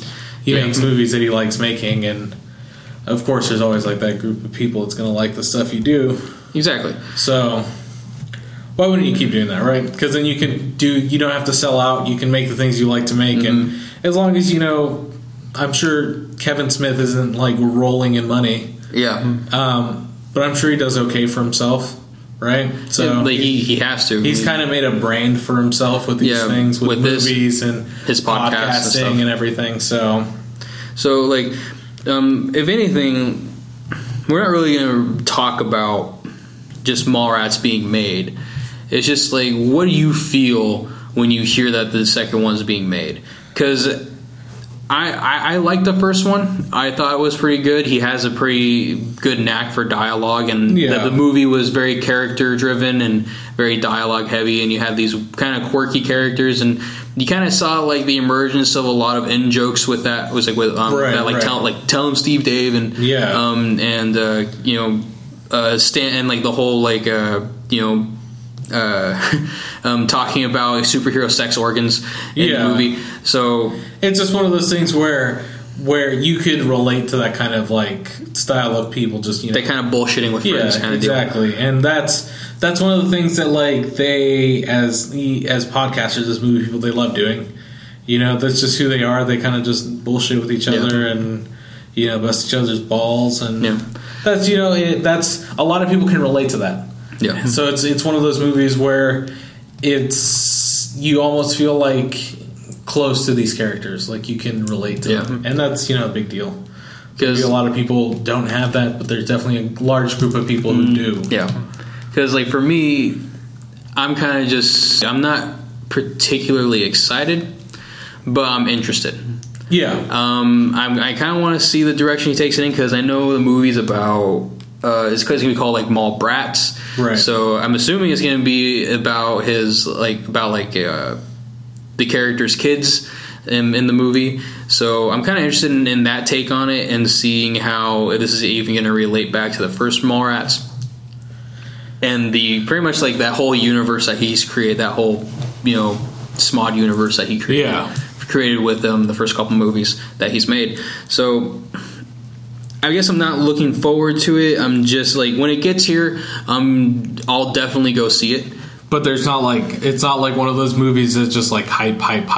It's not Jurassic Park. It's not the new Jurassic World movie to me. It's not Fallout 4. It's like it's like, oh, this is cool. We like this thing, and they're making another one. So we'll definitely go see it, but we're not going to be like, yeah. Like, I'm not expecting there to be a big line outside the movie theater for this, right? But I am expecting a big opinion coming out of this, right, from a lot of people. Yeah, no, it's one of those movies where if you go watch it, you're either going to love it, you're going to hate it. You're not going to walk away being like, whatever. Like, everybody's going to have an opinion on it. I mean, it's a lot like Kevin Smith's like career in general. Either you love his movies or you don't like his movies. It's just, there's never like an in between with a lot of people. Right. You had like Tusk. That movie came out, and everybody was like, "This is fucking stupid. This movie's horrible." And other people go, "This movie's great." And Red State, kind of that same boat. Where I dug Red State too. I really liked it. I thought it was pretty good. But I'm sure there's a lot of people who were just like, oh, this is like, you know, attack on religion and like, you know, like all this stuff and like very, like I said, it's one of those things where you're going to be on one side of the fence or the other. Yep. Nobody's going to be in the middle of the fence for Red State, right? Yep. So, we'll see when this comes out. It should be slated for probably like a late 2016. I think so, yeah. Because I think they said they're either going to start filming at the end of this year or at the beginning of next year. It's not going to be one of those crazy movies that is going to be in production for like a full year. Yeah. You know, so because I know he's supposed to do this, and then like he's been talking about like Clerks 3 right for the longest time. You know, so yeah, I mean, we'll definitely have to go watch this when it comes out. But as of right now, it's cool that it's happening. Yep. It's one of those things where I'm sure he's like, yeah, I like this movie, and I would have liked to make a sequel to it. I just never really had like a story or like, you know, the kind of it wasn't the right time, pretty much. I think it's one of those situations. But we will see that hopefully next year. Yeah. So speaking of something we're going to see next year, is Ratchet and Clank. Something that a movie that they've kind of been talking about for a little while now. Yeah, it's been in the works for years, so I only imagine it's in some kind of development hell, but they're definitely pushing forward with it. I think they've said that it's going to be out April 2016. Mm-hmm. They have a lot of voice actors attached to the film, one of them being Stallone, which I think is hilarious. Like, how are we even going to understand anything he's saying? So, when you think of Sylvester Stallone, what do you think? My point exactly. I don't know what he's gonna like. So I'm looking at the IMDb page for Ratchet and Clank, right? And it says April 29th, 2016. Right. Now here's the top billed cast that they got going. They got James Arnold Taylor, who's the voice of Ratchet, right. David Kaye, who plays Clank, and Jim Ward, who does Captain Quirk. Right. Now, Rosario Dawson's going to be in it as Alaris. I don't know who that is in reference to the game. Bella Thorne is going to play Cora, and Sylvester Stallone is going to play a guy named Victor. Now that's not the only odd one in this group, because these guys are some great actors, but just like, would you really expect them in a video game movie? Right. John Goodman, he's attached, and Paul Giamatti. Just like weird, like these people have like all distinctive voices and stuff, and they've done voice acting before, but it's weird that they would be attached to a video game film. Right. Yeah. None of these people are like necessarily like video game voice actors, which would make sense to me. Like, why wouldn't you get like people who are very experienced in this realm? I mean, I think if anyone in that group who could really pull off voice acting is Paul Giamatti. He's the only like actor who has that kind of range to him. John Goodman is great. He's had a really good reemergence in his career over the last couple years. I mean, I think the fact that they have James Arnold Taylor as the as lead makes sense. He's done so many different voice acting things. He's got like the Clone Wars. Mm-hmm. He was Obi-Wan in that. You know, there's all he's good at what he does. I mean, he's got one of those voices, and he has experience doing this kind of like voice acting. And in all honesty, if they got someone else to do the voice for this animated movie of this video game, it would kind of just be super fucked up. In all honesty, right? It's just kind of like you guys are doing this big thing that I have been a key part of for how many games now, right? And you're just gonna like shit on me like this, like so it makes sense, and it's. I'm not too sure. This is really weird to me because they haven't had a Ratchet and Clank game come out in a while, and I'm sure what they're planning on doing, and this is what we're going to see at E3 from PlayStation, I promise you, they're going to announce a new Ratchet and Clank game, and it's going to release around the same time as the movie. Mm-hmm. They can't wait until next E3 because E3 will happen after this movie comes out. Right? Mm-hmm. So I'm sure they're like working on some kind of game, some kind of remaster or something that they might like show to build hype for this movie, right? That would make sense. So I guess we'll see. I'm not too sure exactly how it's going to work out, because you think of how often video games to movies work, right? Like, there hasn't been a really good track record of any of those ever at all. Yeah, exactly. And it's one of those things where to this it's not going to end up well, in my opinion. I don't think anybody knows how to make these movies just yet. What's the movie that is coming out that has Adam Sandler in it and he's doing the video game thing? Pixels. So think about that. Like, they're trying something different, but it's not going to work out. It looks crappy, in my opinion. Pixels just kind of seems like it's just kind of like a weird nostalgia grab in some way, and I don't really buy the whole Kevin James as the president. Right, and it just doesn't really work for me. Like, it just makes me sad on the inside. Yeah, a little bit, right? But we'll see. It seems one of those things where it's just like kind of like trying to grab people and like, oh, you guys remember like playing Pac-Man, exactly? Right? Like, it's just kind of like it's a little upsetting. Maybe that's just me. No, I mean, like, it just kind of seems like they're. I mean, like, I don't get the sense that they're making fun of it. It just seems like some of the, like, it seems like some studio heads got into it that shouldn't have gotten into it and go like, this isn't how video games are. This is how video games are, and then kind of portray it in that way. Because I mean, like you get the sense that like, and from the basis of like Pixels, like that Adam Sandler, Kevin James are friends, and then one kept playing video games, the other stopped playing video games, and the one who stopped playing video games became the president of the United States. Yeah, so it's like I feel like there's some kind of like weird underlying tone where it's just like, if you fucking kids stop playing video games, you could be president. But if you don't, you're going to be a fucking home Adam theater Sandler. installer. You're going to be an Adam Sandler. Yeah. Nobody wants that, right? You're just going to be this loser who's going to like install home theaters for a living, and then you're going to have to save the world from aliens. It just seems like a weird mix. I mean, thinking of other video game movies, like think of Doom, like the movie. That was fucking horrible. Which is sad too, because I mean, like, The Rock isn't bad. I mean, like, back then he wasn't that great of an actor. This was before he stepped up his game. This one he was still fucking wrestling. Yeah, essentially. So in Doom, like, he's not like in Doom he's not the greatest. But God, I can't remember his name. It just wasn't a good like movie though. It wasn't written well. It didn't like really stick to very Doom like things. It just, I feel like it's so hard to make a video game movie or TV show.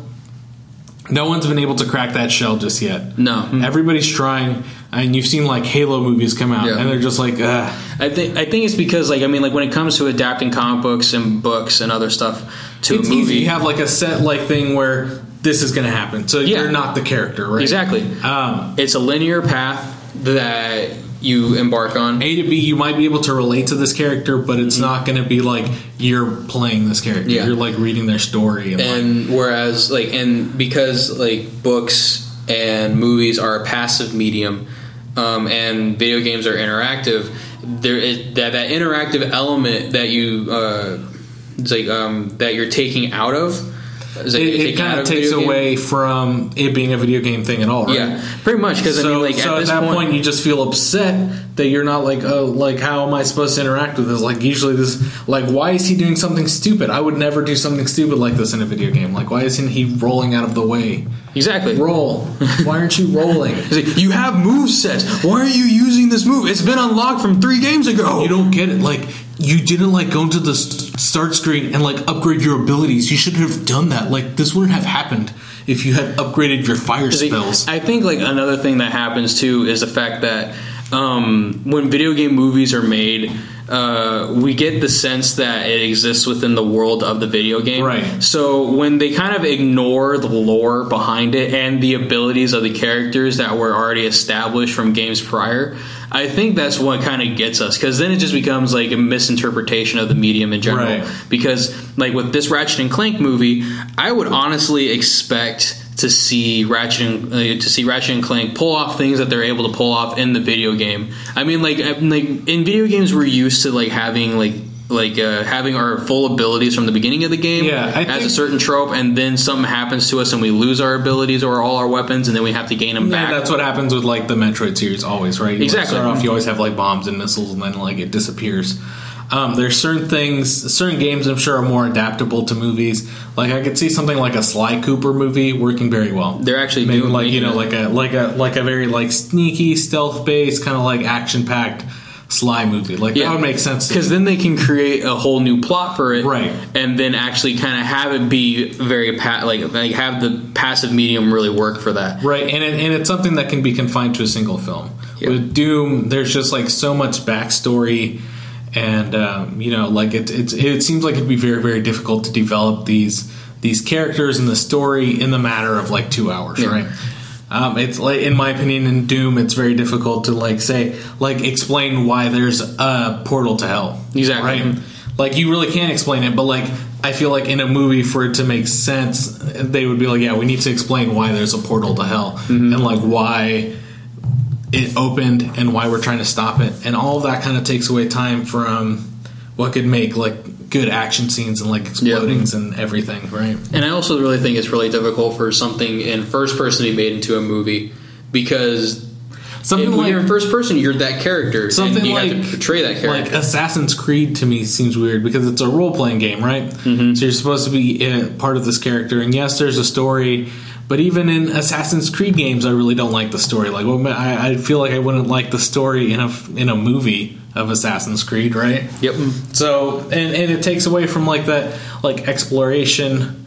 I feel like it's very difficult to make movies out of open world games, right? Yeah. Because in open world games, part of the appeal is going anywhere, doing whatever you want, like running into invisible walls if you need to find them. Going into whatever little crevice and stuff like that, and you don't get that in movies, right? It's always very linear. There's not going to be a part in the movie where it just kind of like fades away from the main character, or just has the main character going into some cave to find treasure. Yeah, because nobody wants to watch that. Everybody would like to experience it like it being an interactive kind of thing. But we don't have interactive movies. So it seems like one of those things where like an open world game, I don't think it would work. Something that's very narrative driven seems like it would be very, very difficult to do because then you have to spend time building characters and all this other stuff. So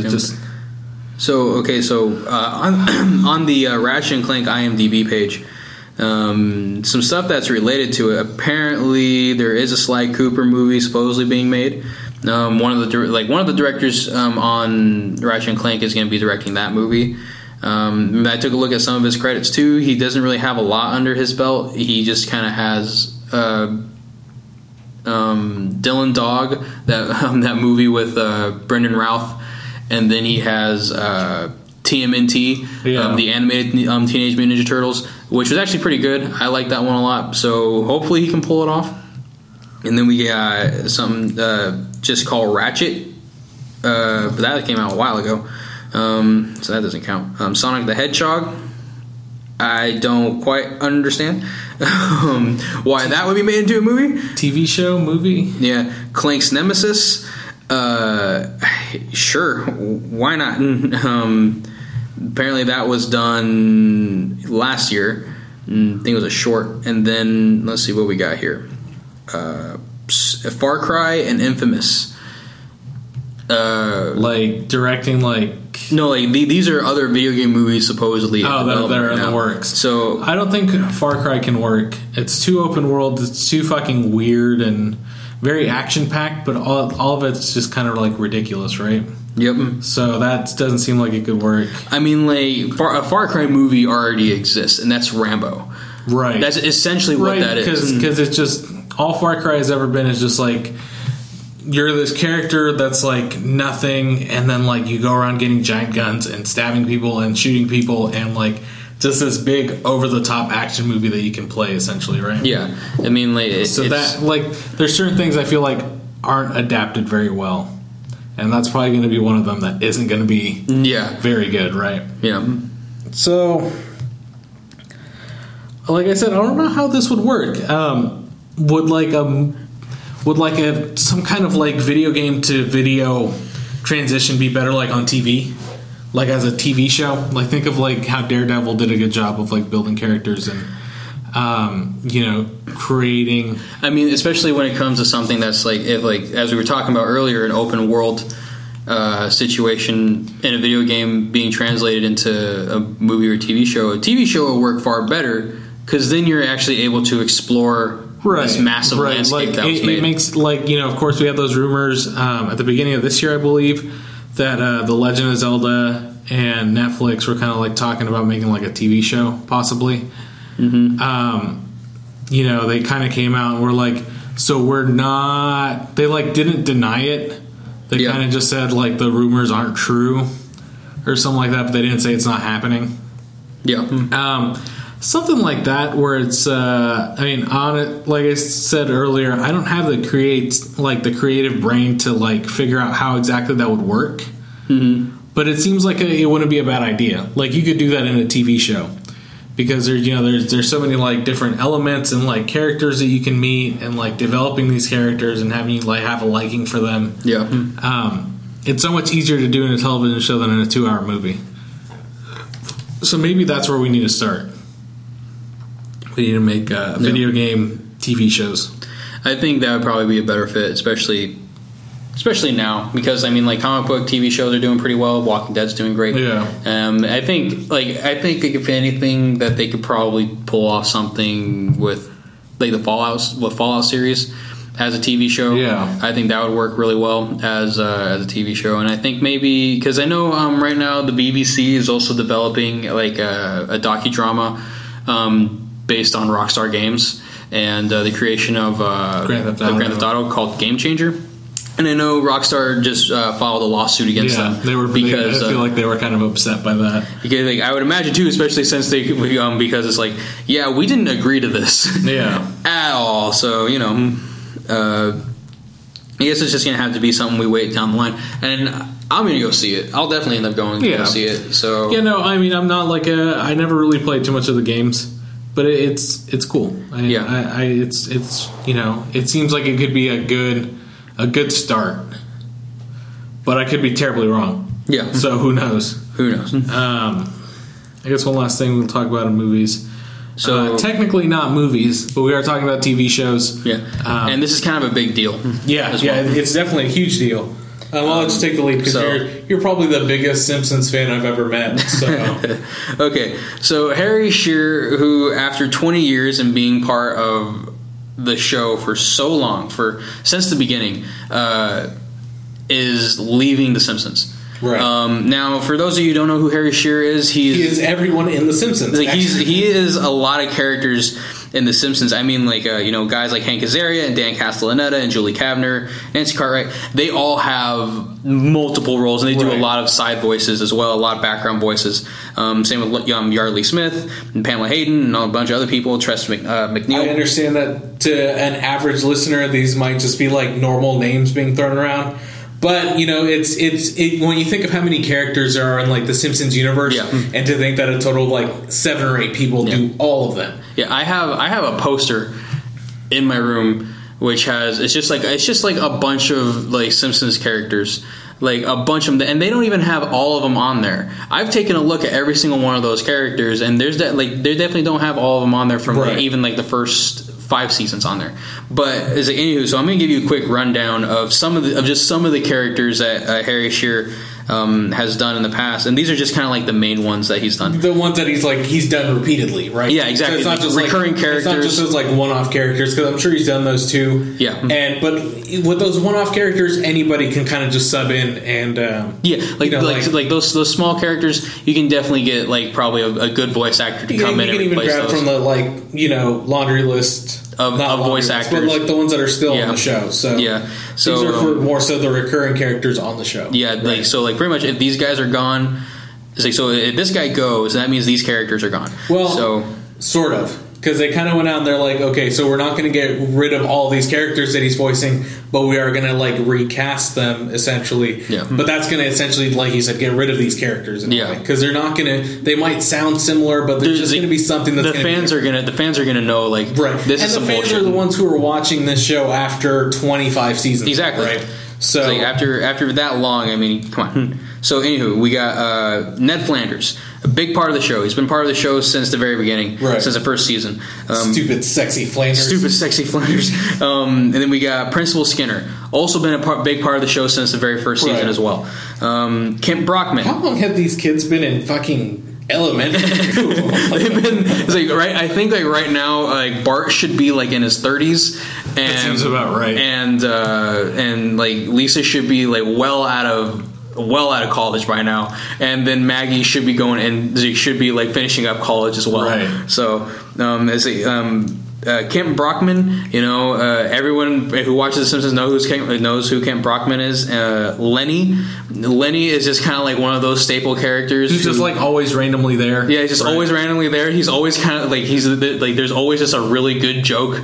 There's this really good joke of Lenny. Like something bad happened to Lenny, and then everyone goes, "No, not Lenny!" And I loved it. And then like there was another point where like a pudding gets thrown and it hits Lenny in the eye, and he goes like, "Oh my god, my doctor said not to get any pudding in my eye." It's like that's just like those kind of like specific jokes. I'm not sure how they would really work without that right moment behind it, right?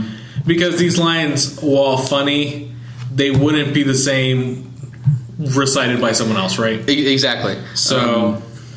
It's so weird because I'll let you keep going. Hold on. I just got a few more. Waylon Smithers, Mr. Smithers is a big part of that show as well. Montgomery Burns, Mr. Burns. You can't have a lot of the show without Mr. Burns. It's so weird to me that these characters, voice characters that do nothing but talk to each other, right? So it's just like this dude is talking to himself. He's just talking to himself over and over again.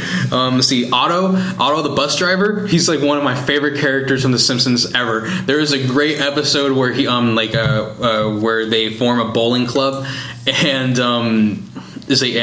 Otto gets kicked out in lieu of Mr. Burns, and then Otto just goes it's like, well, they'll respect me once I get my diploma, and then he goes to the claw machine in the bowling alley, and there's a Harvard diploma in the claw machine, and it's great. Let's see, Reverend Lovejoy is in it. That's one of his voices. Scratchy from Itchy and Scratchy. Jasper, if you don't know who Jasper is, he's one of the old characters who's at the home with Abe Simpson. He has the long beard. Yeah. He had that great scene in season 4 or 5, I believe, where he was where all the teachers were on strike, and so they got a bunch of substitute teachers, and he said, and he was going you look out the window, that's a paddling. You answer at a turn, it's a paddling. You paddle the school canoe. Oh, you better believe that's paddling. And it's one of the best jokes. And then I think he also did voices for Carl as well. But yeah, that's about it. Just a small list. That's a small list. Very small list. That's core characters he's done. It's one of those things where you can have someone sub in. You can have someone come in, to do these voices, and which is something they're going to have to do.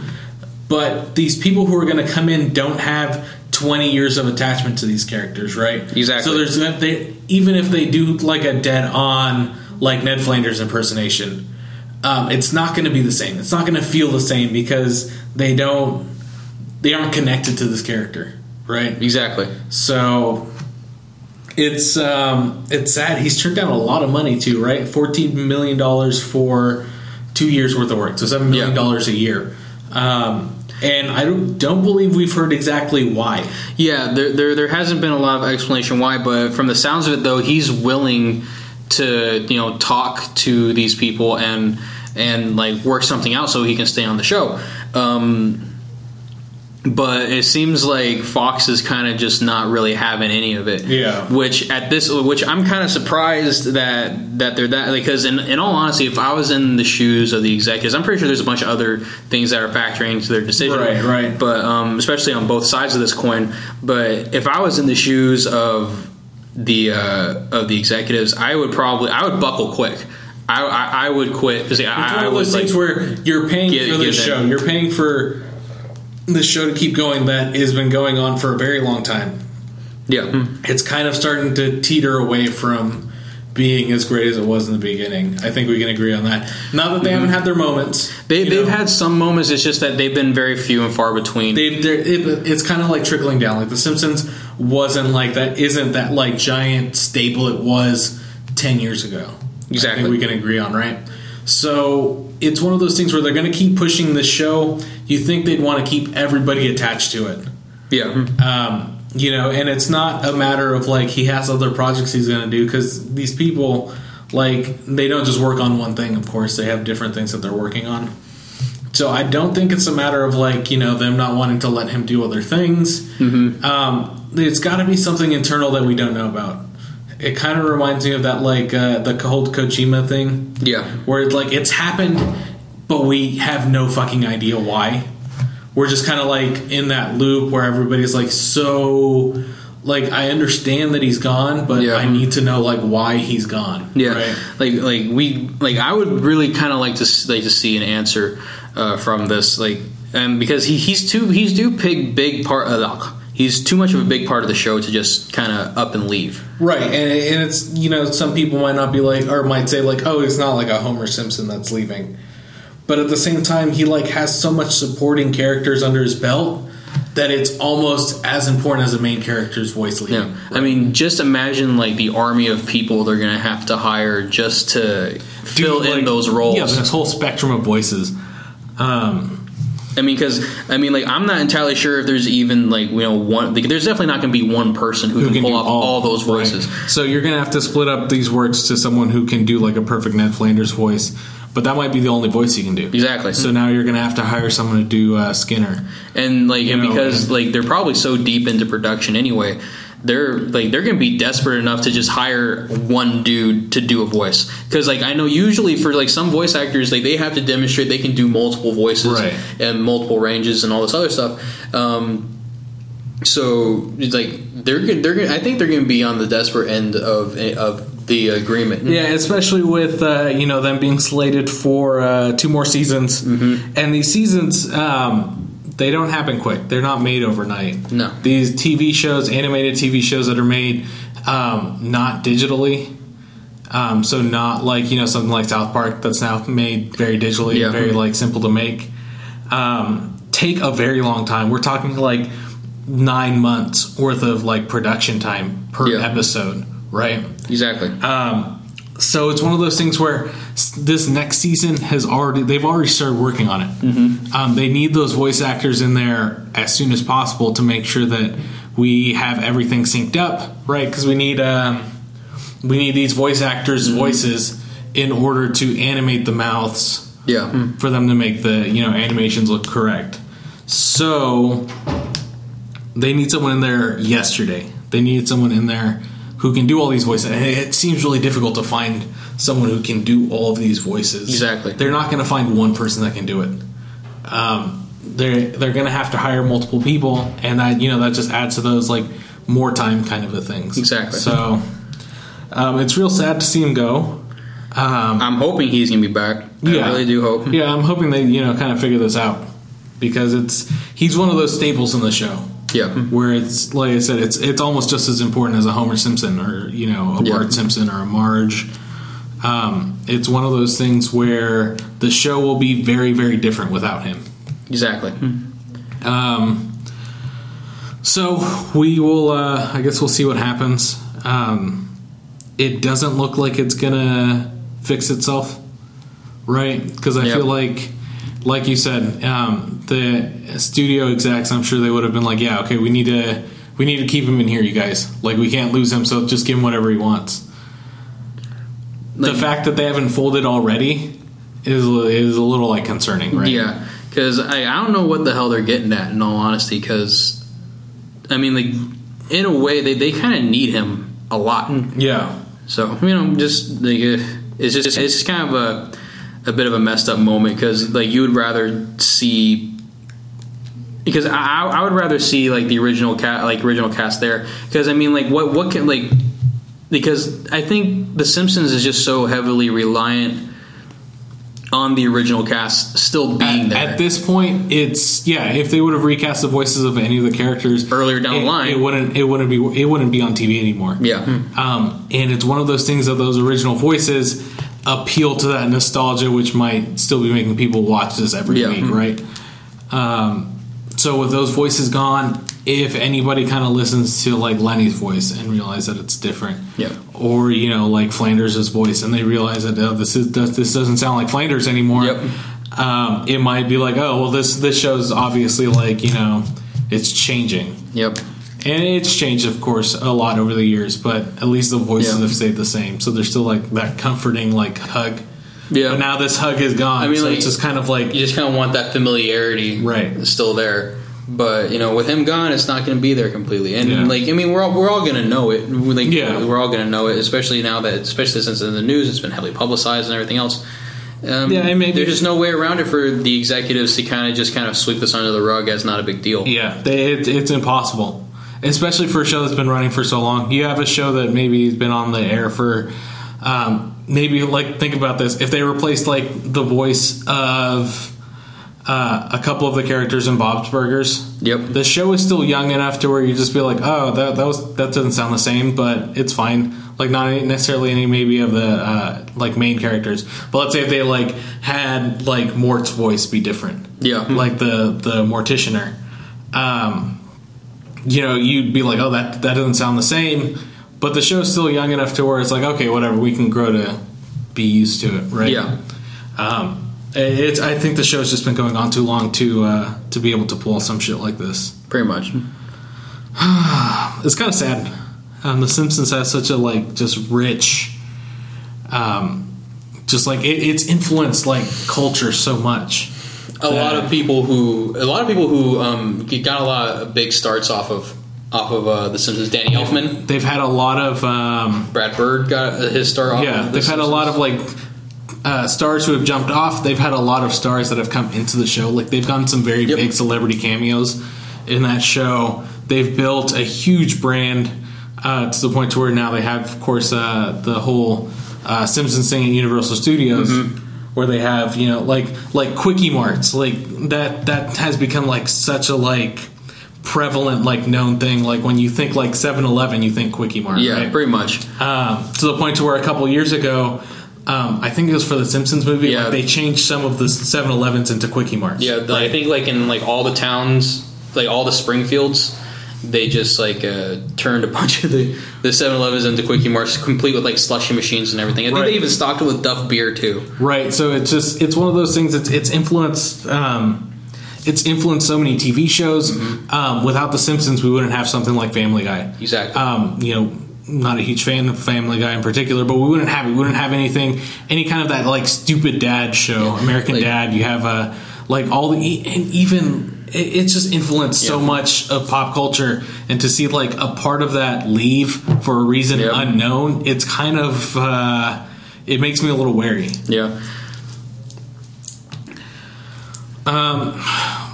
So hopefully they work that out. But like I said, The Simpsons has been falling out in recent years, so maybe they take this. They're slated for a 26th and 27th season. They got approved for 2 more seasons. What's the possibility you think of it ending? I don't think it's 27. I don't think it's going to end after 27 because I mean, like, I think like for it to end would have to be like Dan Castellaneta or Julie Kavner to kind of leave. Like it would take either them leaving or dying. It makes me think of like what they did with The Office, right? Yeah. So Steve Carell left. But they still kept the show going for what, 2 more seasons? Yeah, they plugged away with 2 more seasons, and so that's what definitely wasn't as good for those last 2 seasons, right? And that kind of that could be an issue, right? Where we could see like, okay, maybe 2 more seasons it goes on, they're like, okay, we get approved for like 1 final season, or maybe they try and push it all the way to 30 and make 30 their final one. But I think unless they get this fixed, it could mark the end for The Simpsons, right? Yeah, it could. I'm not saying it will, but I think it's on the table. It's a big possibility, but like as far as it like just straight up ending after 27th season, I highly doubt it. If anything, it's going to go on. It will plug away for a few more years, and they'll make a huge deal. If anything, probably like at a 30th season. They'll end at a nice round number, and they'll get to. They can release 3 like 10-year packs. Yep. And one like giant 30-year pack of like Blu-rays and everything. So that being said, like that's when I would expect it to end. Like if this thing actually happens, where Harry Shearer is not on the show anymore, then I think that's what I expect. Depending, like I said, because we don't know what it is. Depending on what the reason is for. Maybe after these couple more years, we see more main characters or more main voice actors want to leave. Yeah. Right. And if you lose even 1 or 2 more of those main voice actors, the show's going to fall apart. Yep.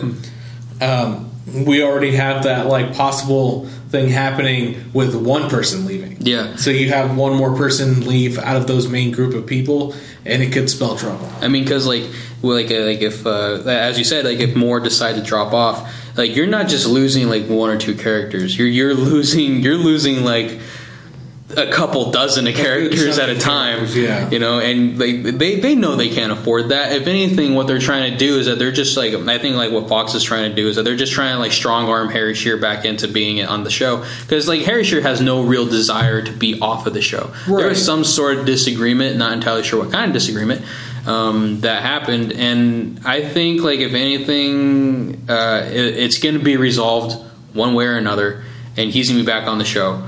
And then we're going to kind of look back on it, and we're going to just be wondering why this happened in the first place. And then eventually we're going to forget about it. Unless, but that is unless we, 5-10 years from now, he writes like a tell-all book. Exactly. About how like the Simpsons execs like have sex with everybody. And, they and he was like, it kind of reminds, it's one of those things where it's just like the episode of South Park where they're just like, they're raping Indiana Jones. But that with the Simpsons in a tell-all book. Yep. Maybe we'll see that in 5-10 years. Maybe. Because usually these kind of, if there's some kind of thing like this, usually there is like an NDA, right? Like a non-disclosure agreement where you can't talk about this stuff until that thing expires. Pretty much. Or, with certain things you have, with Conan, he had that thing where he couldn't be on another TV show, go to another network for like a year. Yeah. Right. And then he had his little like tour thing, legally prohibited from being funny on television tour that he did for a while. So, and that's another guy who kind of got his start. He wrote for SNL, I think, and then after that, he was writing for. He wrote for The Simpsons for a while in season 4 and 5. Yeah. So, Savage Team Go. Hopefully, you get it figured out. I think I've said that maybe like 3 or 4 times now, but. Let's move on. Let's talk about some comics because I want to go shoot some guns after this. Let's talk about the Marvel Universe. It's supposed to be so like their last big event thing was like the whole thing. All the universes ended, right? And then it went into another Secret Wars. They've had 2 prior Secret Wars to this. The last one we got the symbiote suit. Right. Out of it, and that's been the only thing that's been long running and has been the only thing to really remain status quo, right? Within the Marvel universe. So, like, everyone's treating it like a big deal. I'm not treating it like it's a big deal because it ain't. Hey, it's one of those things. It's happened before. Yeah, it's one of those things where you can end this. You can end like a comic book character's life, but that doesn't mean they're dead forever.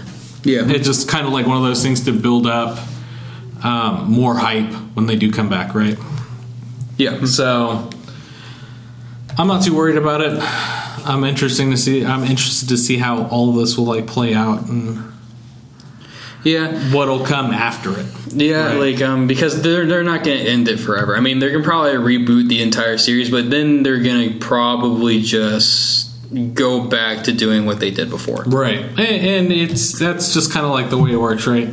Every maybe not a couple years, but after a number of years, they kind of like purge everything, and then they start fresh. Yep.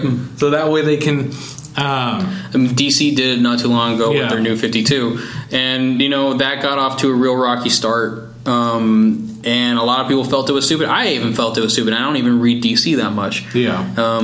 Because it just really felt like a weird grab at like this whole new movie thing that they're doing too.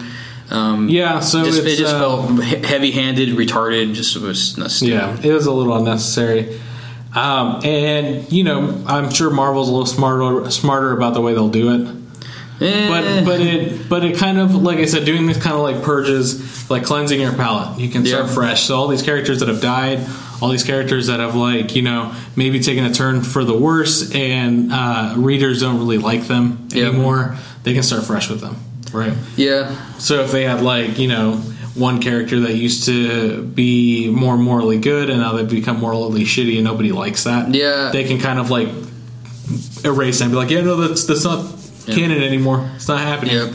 Because I know that they're switching everything from Secret Wars and then to this Battle Planet thing, right. And they did this Battle Planet thing before too. It was a mini series called Beyond, and not a lot of people I don't think remember it. It was just kind of like a short one-off series, I think 5 issues long. Yeah. But it's been done before, and I'm not going to be surprised if they recycle a lot of ideas from that too by having Uatu the Watcher be involved with it as well. Yeah, it wouldn't surprise me at all. I mean, I'm just kind of I'm getting really tired of the way these comic book publishers are kind of going about this, which kind of brings me to the next point, really, which is kind of all the stuff like all the horrible stuff that they do in Cape Comics. So give me a little rundown here. What is a Cape comic? So a Cape comic is essentially just superhero comics. Right. So essentially pretty much all of Marvel and all of DC, a lot of Dark Horse, a lot of Image stuff is just straight up Cape comics. Anything with superpowers. Pretty much anything superpower. Not necessarily like a Superman, he has an actual cape, but any character that has superpowers. Yeah. So comparing that to more independent stuff, so like The Walking Dead, something exactly. Popular, right? Yeah, because nobody in The Walking Dead has superpowers. Yeah, yet. Pretty much. So far we don't even though. It's they'll probably the least superpower people on the face of the planet right now because Rick only has one hand. Right. Come on. But anywho, so that's what Cape Comics are. They're essentially just superhero oriented comic books and within a superhero oriented universe. Right. Now there's a slew of things that I don't like that Cape Comics do. A lot of things like they kill characters just to bring them back 3 months down the line, just to boost sales, hype, right? Yeah, just to boost sales. It's the death of Captain America, even though we want you to forget the fact that he's died 3 times. Right. I mean, even though there are some writers out there who straight up said, how many times has this guy died now, only to come back? Right. It's and that's the thing with those characters like that, you can kill them. But it doesn't matter because Marvel's not going to keep them dead. Exactly. You can't kill Spider-Man and not make any more Spider-Man comics, right? Exactly. Spider-Man has died a couple of times now. There's been clones of Spider-Man. There's been gender swap clones of Spider-Man. There's been Man-Spider, which is a fucked up clone of Spider-Man who has 8 arms. There's been Spider-Man 2029, I think it was, or I can't remember the futuristic Spider-Man. One, but there's been so many of those, and another thing that I don't really like is when they try and be very diversive in their superheroes, and instead of actually just trying to make a new superhero that's worthwhile, that is maybe of another race, another black superhero or a Latino superhero that's new and different and of their own creation. No, they decide to take something that's been established for a long period of time and then he's Mexican now. Yeah. It's one of those things I feel with comics, with Cape Comics, they recycle everything. Everything's already been done once, right? Yeah. So they can only branch out so much. These superheroes, you have Superman. Superman at the end of the day is still not going to kill anyone. Yep. He's still out there not to kill people. Batman at the end of the day is still not going to kill anyone. Yep. So how much can you reuse the same thing, right? Exactly. Every story, while different, quote unquote, is still going to follow the same arc of getting pushed to that point to where you might kill someone, almost killing someone, almost getting killed. Death of Batman. Yeah. Start new Batman. Same thing, right? Yeah. Same thing with Superman. Same thing with any character. in any superhero universe. Yeah, pretty much. And then and recently too, Bruce Wayne died, but then Bruce Wayne's back at least 3 months later. Right. I mean, none of these things are ever permanent. Yeah, and none of these big, and they could probably kill a stupid small character. Yeah, nobody would really care. But with these big characters, there's no way that any character that's ever been mentioned in any kind of Marvel movie would ever stay dead. Pretty much. The only ones that I can really think of that stayed true the longest is that Uncle Ben's been dead. Right. I mean, other than one shots of alternate universe, alternate takes or whatever. Right. That's one thing. But that in that situation, he wasn't a main character he was a main character that died, but we didn't really get a whole bunch of story out of him. He's just this character that has remained dead. Yeah. But still, though, I mean, they brought Aunt May back for whatever. Right, yeah, because they've actually brought her back a couple times. Why not Uncle Ben? Because you know what? Fuck legacy. Just, everything you built for the last, 50 plus years. Just throw it away. Just throw it away. Whatever. Get rid of it. It's fine. No one cares. I mean, it's not I think they underestimate some of their fans sometimes, because I think in order just to bring in new people into comic books, I mean, by doing this kind of stuff, I feel it's easier for new people to jump in on an episode or issue number 1. Right? Yeah, and if they feel less intimidated by it. If you kill everything and start at fresh number 1, you're going to have more people who are going to want to jump in at that point. But it's harder, it seems for someone to pick up an episode 236 and read that and not feel what's going on before?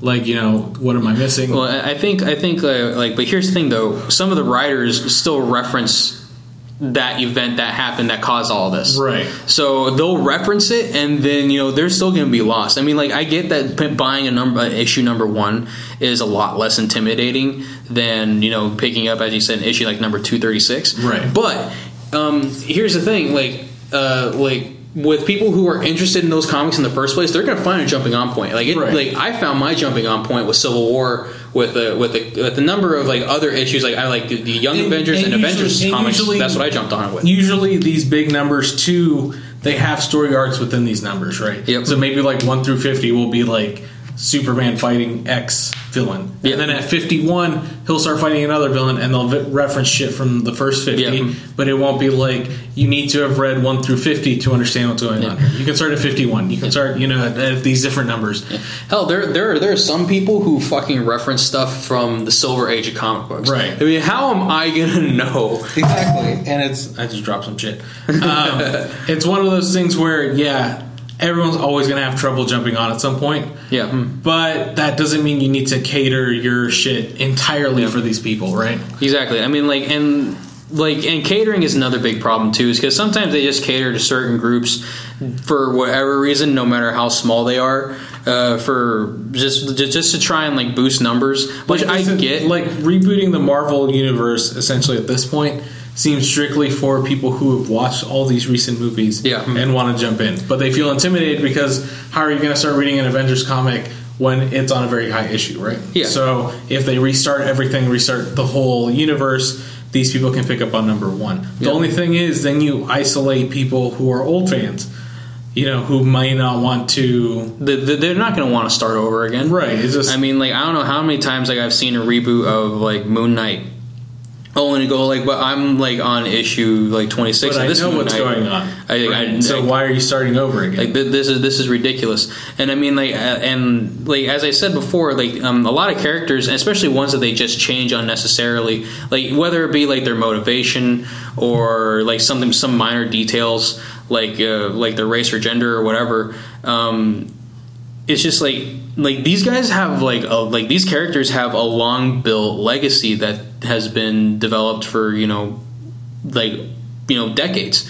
And the fact that you just kind of change it, you just can't just change something about them, because then that intrinsically changes them internally. Because if they immediately change it to something else, that means that they would have a different experience growing up, and that means that they would have with Miles Morales being Spider-Man now, he had a whole different experience growing up in New York than Peter Parker had. Just think of the whole clone theory. I can make a clone of myself, but that doesn't mean that when they're 23 they're going to be the same same as I am. Exactly. Right. It's going to be the same person, but those different experiences are going to lead to a different character. Exactly. Right? So, like, when they just change things unnecessarily, they would like say if like Captain America was a black guy in the 40s, right, fighting in World War II. He would have a massively different experience in the war than Steve Rogers had. Right. And especially if he became the super soldier that, Captain America is,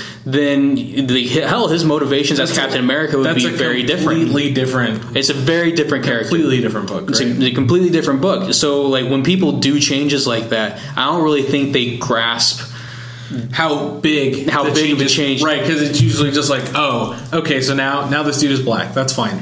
But they really don't change anything about the way this character is. Exactly. So now we just have this character that should have different motivations. Exactly. Should have different reasons why they're fighting, why they're doing this, why they're doing that. Or like if Batman, if Bruce Wayne was a poor kid instead of like some rich kid. Right. That would drastically change his upbringing and the way he views the world. Because if his parents were killed when he was a poor kid. Because now, let's say he comes up on money and he becomes Batman.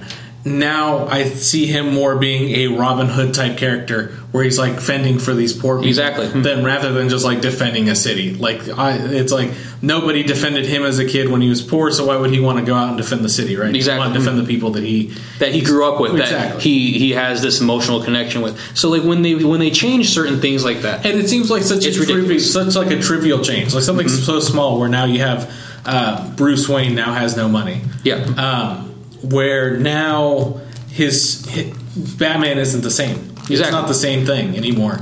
Just by changing that one tiny little aspect. Exactly. Because it changes the environment he grew up in. It changes his outlook of people in general. Because, I mean, like, when you're rich, you deal with certain kinds of people. When you're poor, you deal with definitely a certain kind of people. Right, and it's you see this in, like, movies, like, where in the Batman movies, like, he's like going to these like fancy balls and like these like big political things.